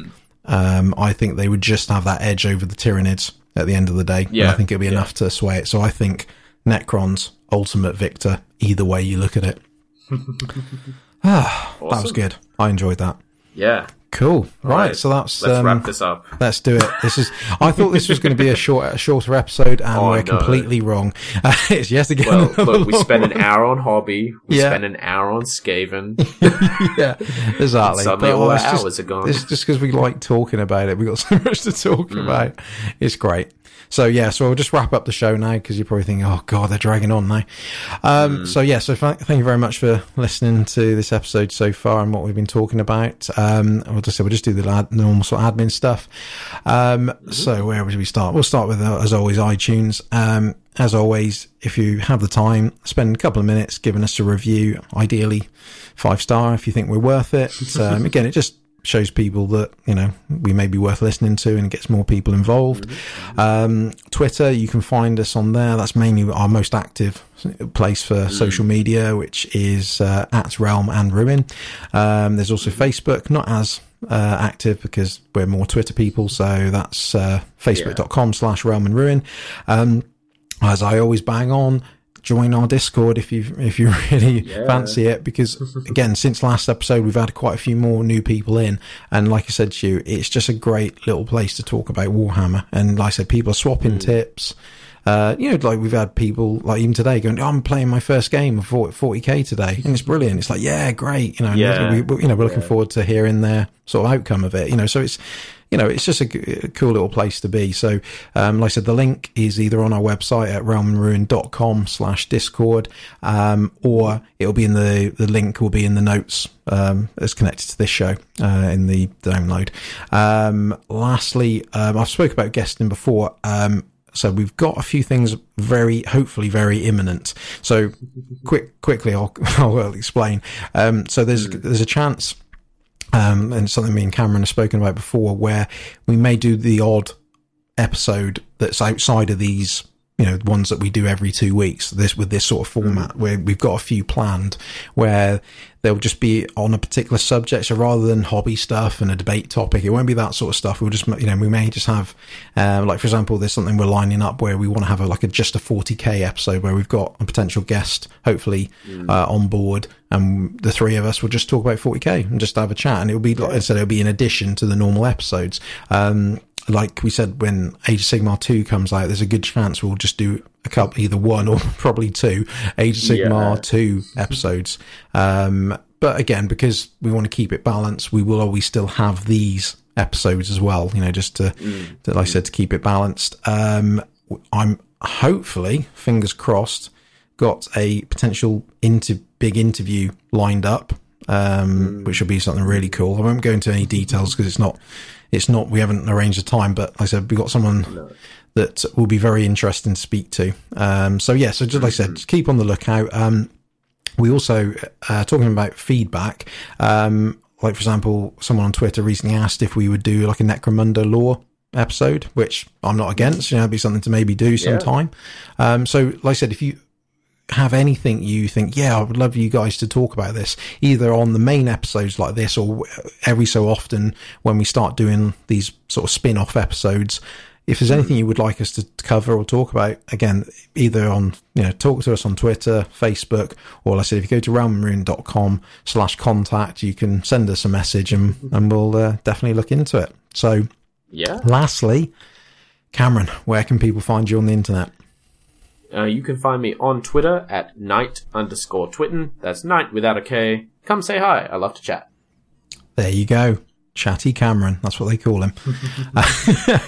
You can also find me on Twitter at NinjaBadger7, the number 7. Again, like Cameron, feel free to talk. Like I said, or if you're on Twitter, go to us on Realm and Ruin, because we're both on there and showing you the latest news and what we're working on and what we're going to cover soon. So that's been Realm and Ruin episode 7. The train keeps going. and like we said right near the start of the show, thank you so much for listening. Thank you so much for your support. Please keep it going. We're hopefully onto a good thing here, and we'll see you on the next episode. Bye. Bye.